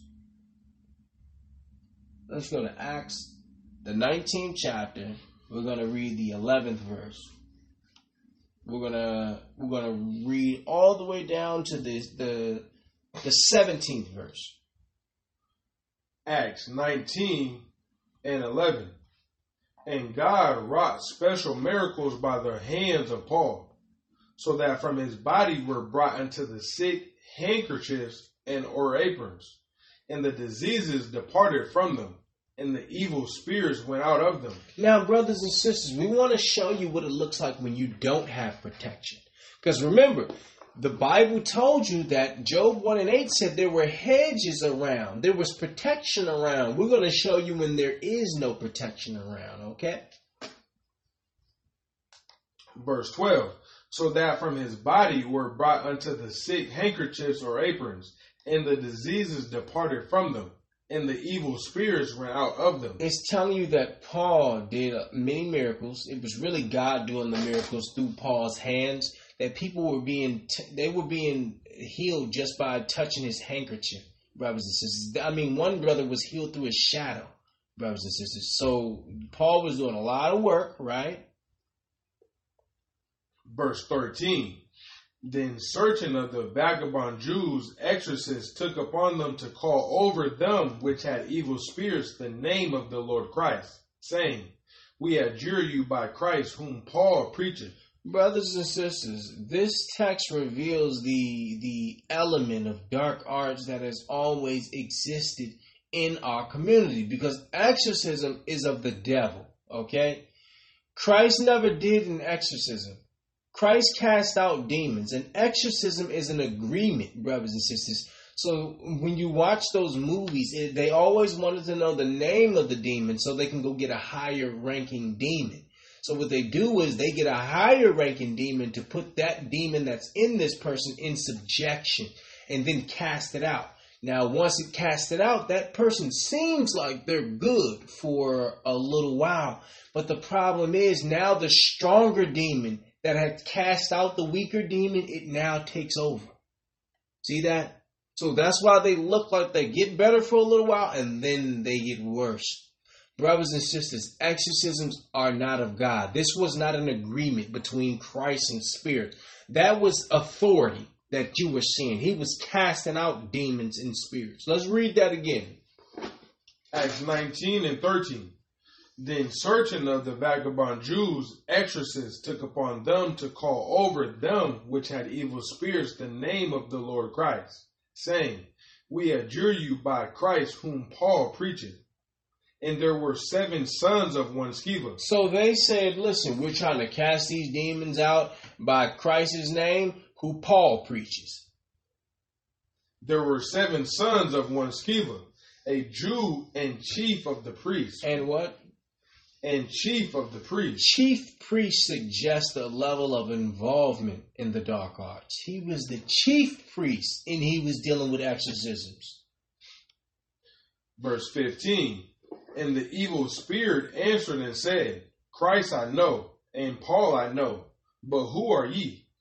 And the man in whom the evil spirit was leaped on them, and overcame them, and prevailed against them, so that they fled out of the house naked and wounded. You see that? This is what it looked like when you have no protection. According to the author, Paul's reputation was growing as one who had authority over demons. How do we know? Read that again, brother, verse 15. Acts 19 and 15. And the evil spirit answered and said, Christ I know, and Paul I know. So look at this, brothers and sisters. It's clear that Paul's reputation captured the attention of the spirit world in Ephesus, because the demon is here saying, I know who Paul is. I've heard of his work. See? Verse 16. And the man in whom the evil spirit was leaped on them, and overcame them, and prevailed against them, so that they fled out of that house naked and wounded. So they're like, we don't recognize you or your authority at all. Paul, we know. Christ, we definitely know. You, we don't know. So it's showing you what happens when you don't have protection. You see that, brothers and sisters? There was no protection. That's what it looks like when there's no hedge. See? Let's go to Psalms 89, brother. Psalms 89 and 39. Because why? The title of today's lesson is The Sifting of Satan. We're showing you in the areas in which Satan will look to subdue you, brothers and sisters. Psalms 89 and 39. We're going to read 39 through 44. Thou hast made void the covenant of thy servant. Thou hast profaned his crown by casting it to the ground. Brothers and sisters, immediately the psalmist teaches us that the only covenant is through service. Read that one more time, brother. Thou hast made void the covenant of thy servant. The covenant of thy what? Covenant of thy servant. Examine the text closely, because this is the only kingdom where the servants wear the crowns. You see that, brothers and sisters? It's completely different. That's why they don't get it. Christ said, listen, if my kingdom was of this world, they would fight. I could call legions down. They didn't understand it. They didn't understand Christ. Look at this. Read that again, brother, please. Verse 39. Thou hast made void the covenant of thy servant. Thou hast profaned his crown by casting it to the ground. See that? He's telling you, you only have a crown because you're my servant. You see that? You serve me, you get a crown as king. See that? You get yourself in subjection, I'll put everyone else in subjection to you. You subjugate yourself first. See that? He said, you make void the covenant with thy servant, the one whom you gave the crown. So it's telling you that only those who serve or considered servants were able to wear the crown, brothers and sisters. Continue. Verse 40. Thou hast broken down all his hedges. Thou hast brought his strongholds to ruin. All that pass by the way spoil him. He is a reproach to his neighbors. Thou hast set up the right hand of his adversaries. Thou hast made all his enemies to rejoice. Thou hast also turned the edge of his sword, and hast not made him to stand in the battle. Thou hast made his glory to cease, and cast his throne down to the ground. Brothers and sisters, we're reading the consequences of felonious conduct. But to be quite frank, refusal to capitulate has consequences. And we are reading them, brothers and sisters. Okay? Let's go to Psalm 71 and 10, brother. Just a few chapters previous. Psalms, the 71st chapter in the 10th verse. Because these are the areas in which Satan are going to look to attack you, brothers and sisters. So what do we have to do? According to Christ, you have to be willing to sacrifice those areas of your life in order to pay the ransom to be protected, brothers and sisters. The only payment Christ accepts is submission. Okay? That's the only payment you can give him. Let's read it. Verse 10 and 11, brother, please. Psalm 71 and 10. For mine enemies speak against me, And they that lay wait for my soul take counsel together. Because why? We're going into scriptures to show you what it looks like when you don't have that protection, brothers and sisters. Read that again. For mine enemies speak against me, and they that lay wait for my soul take counsel together. Brothers and sisters, our enemies have always salivated for an opportunity to exploit us. That's why it says they did what, brother?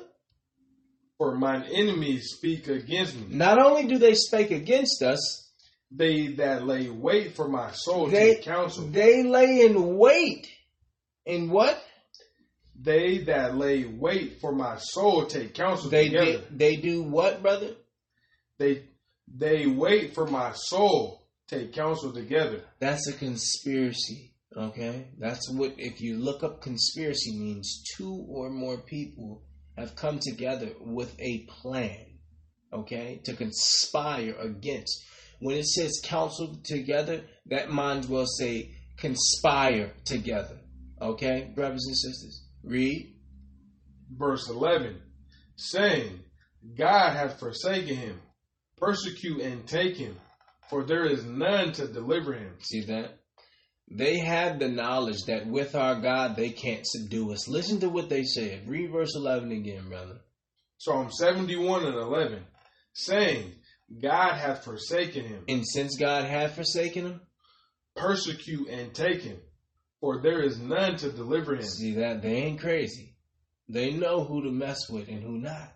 They know when to mess with us and when not. Read 10 one more time, brother, because it has always been a desire of theirs to take advantage of us. Psalm 71 and 10. For mine enemies speak against me, and they that lay wait for my soul take counsel together. See, so together they discuss the best ways to achieve our destruction. Verse 11, saying, God hath forsaken him. Persecute and take him, for there is none to deliver him. See that? This magnifies the malice of our enemies. See? So they understood they had to get God unmingled from us first, saying God hath forsaken him. Now that God hath forsaken him, persecute him. See? So now they would understand, okay, we can only get to the persecution part until we get the God to forsake them. So how do we get their God to forsake them? I got it. Get them Christian pastors to teach them that the law is done away with. You don't have to follow any laws. That way we can persecute them and take them. And there's no one to deliver them, because God's not going to deliver a person who's unwilling to submit. Brothers and sisters, we encourage you to go learn about the principles of deliverance. We have a lesson that the Most High put together called the Principles of Deliverance, where you learn about the principles that need to be applied in order to get God to deliver you. God is a God of principles. And guess what? Those principles are ubiquitous. Okay, brothers and sisters? That's why it's called a principle, because it's universal. You can take this principle to China and it works. You can take this principle to Jamaica and it works. You can take this principle to Haiti and it works. It's ubiquitous, brothers and sisters. It's universal, brothers and sisters. Let's go to Psalms 119 and 66, brother.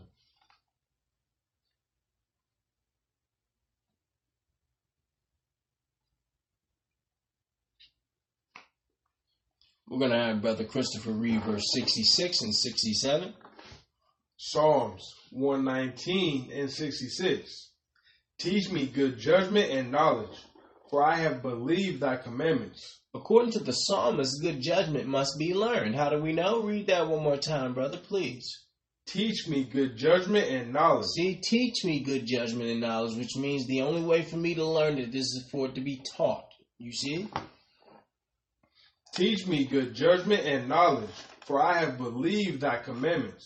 Continue, brother.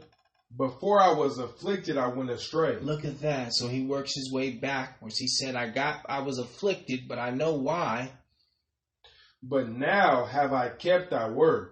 Now look at this, brothers and sisters. And see, this is very important, because a lot of times we don't put two and two together. We see that we're being afflicted, but are not tying it together with doing the wrong thing according to God. You see that? So this was key, because if he didn't know that he was afflicted because he went astray, then the whole affliction was for no purpose. You see? Read that again, brother. Verse 67. Before I was afflicted, I went astray. See, I got afflicted because I went astray.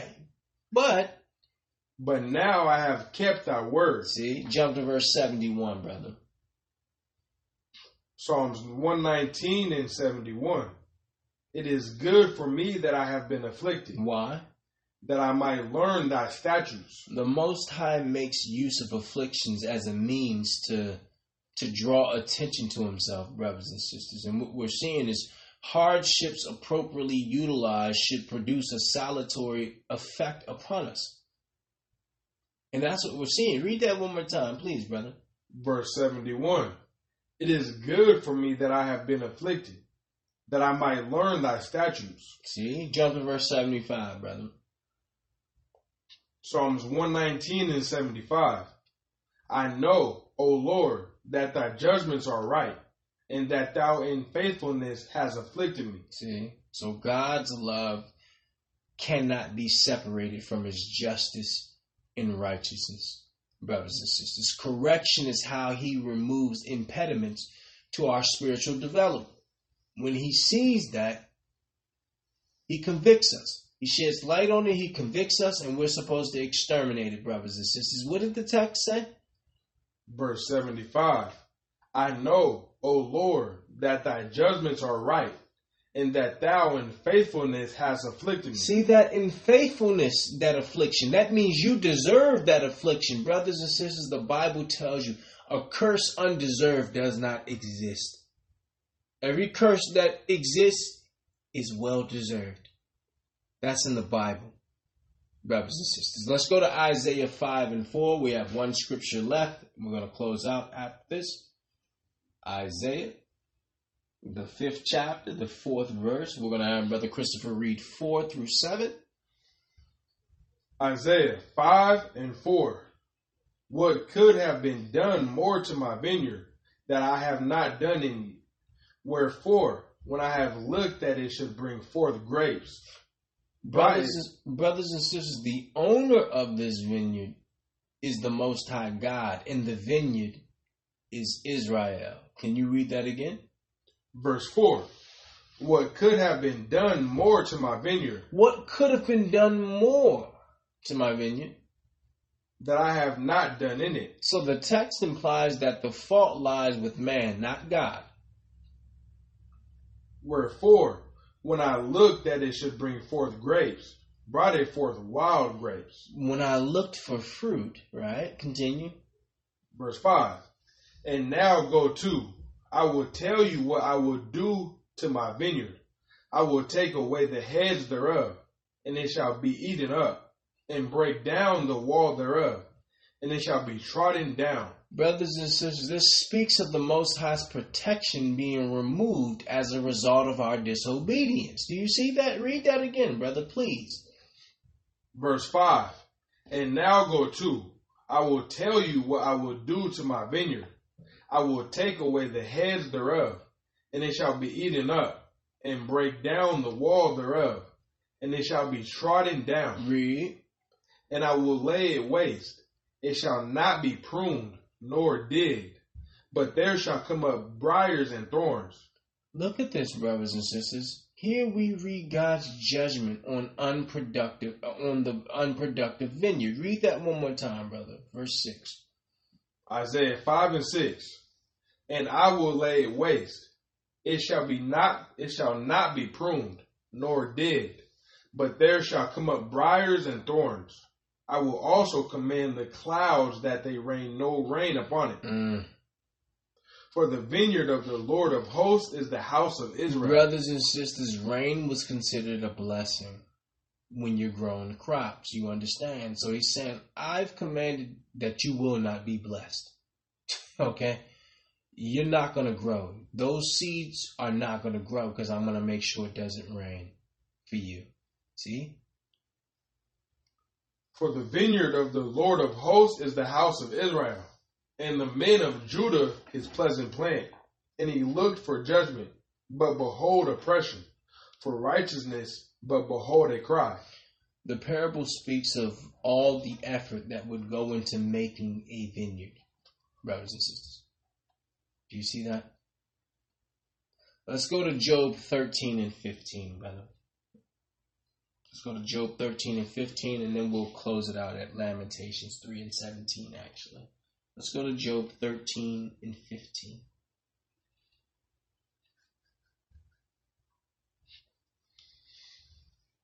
Job 13 and 15.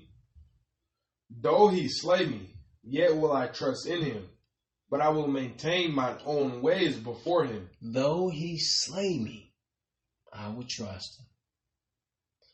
Of note here is the fact that Job realizes that ultimately the suffering he endures is allowed by God.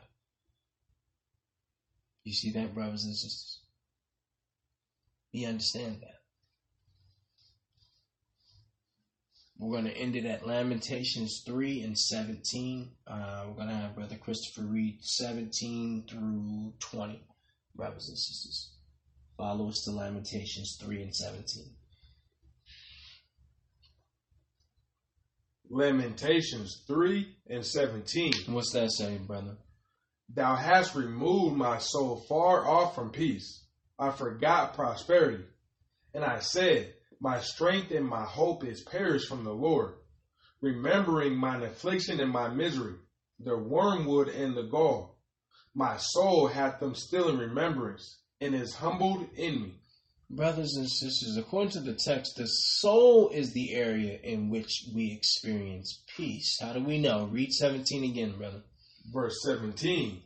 Thou hast removed my soul far off from peace. See, so it's the soul that experiences peace.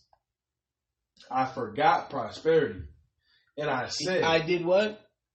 I forgot prosperity. Continue. And I said, my strength and my hope is perished from me. When a person has been truly broken, their strength to be self-willed diminishes greatly, and that's what he's looking for. Continue. Verse 19.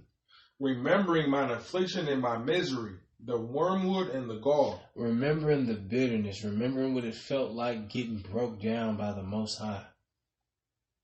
Verse 20. My soul hath them still in remembrance. And is humbled in me. See that? He said, my soul still remembers when the Most High was breaking me down. And my soul is still humbled in me. So our humiliation and emotional crushing stimulates consistent obedience. Brothers and sisters, the memories of our broken estate serves to be a great motivator. That's what the text says. My soul had them still in remembrance, and that has humbled me. You see, brothers and sisters, but it only humbles you if you know that it's being done, why it's being done. If you think that this is just your life just goes this way because you're black. No. Your life goes this way because you're disobedient. Okay? The Bible tells you, my laws are not hard, okay? They're not burdensome. They're quite easy. They're only hard for people who don't want to do the right thing, okay? So we wanted to go into the Bible. Why? Because we're coming into a time of spiritual warfare, brothers and sisters. We're coming to a time of mental health, brothers and sisters. We're coming into a time of attack, of specters and chittims, which are demonic possession, brothers and sisters. There are 3 areas in which the enemy will look to come against you. The only way to hold off the enemy is to what? Surrender those areas to the Messiah and allow him to put a hedge of protection around those areas of your life, brothers and sisters. The title of today's lesson, The Sifting of Satan. We want to say, Kwam Yasharala. Kwam Yasharala. Sin no more. Sin no more.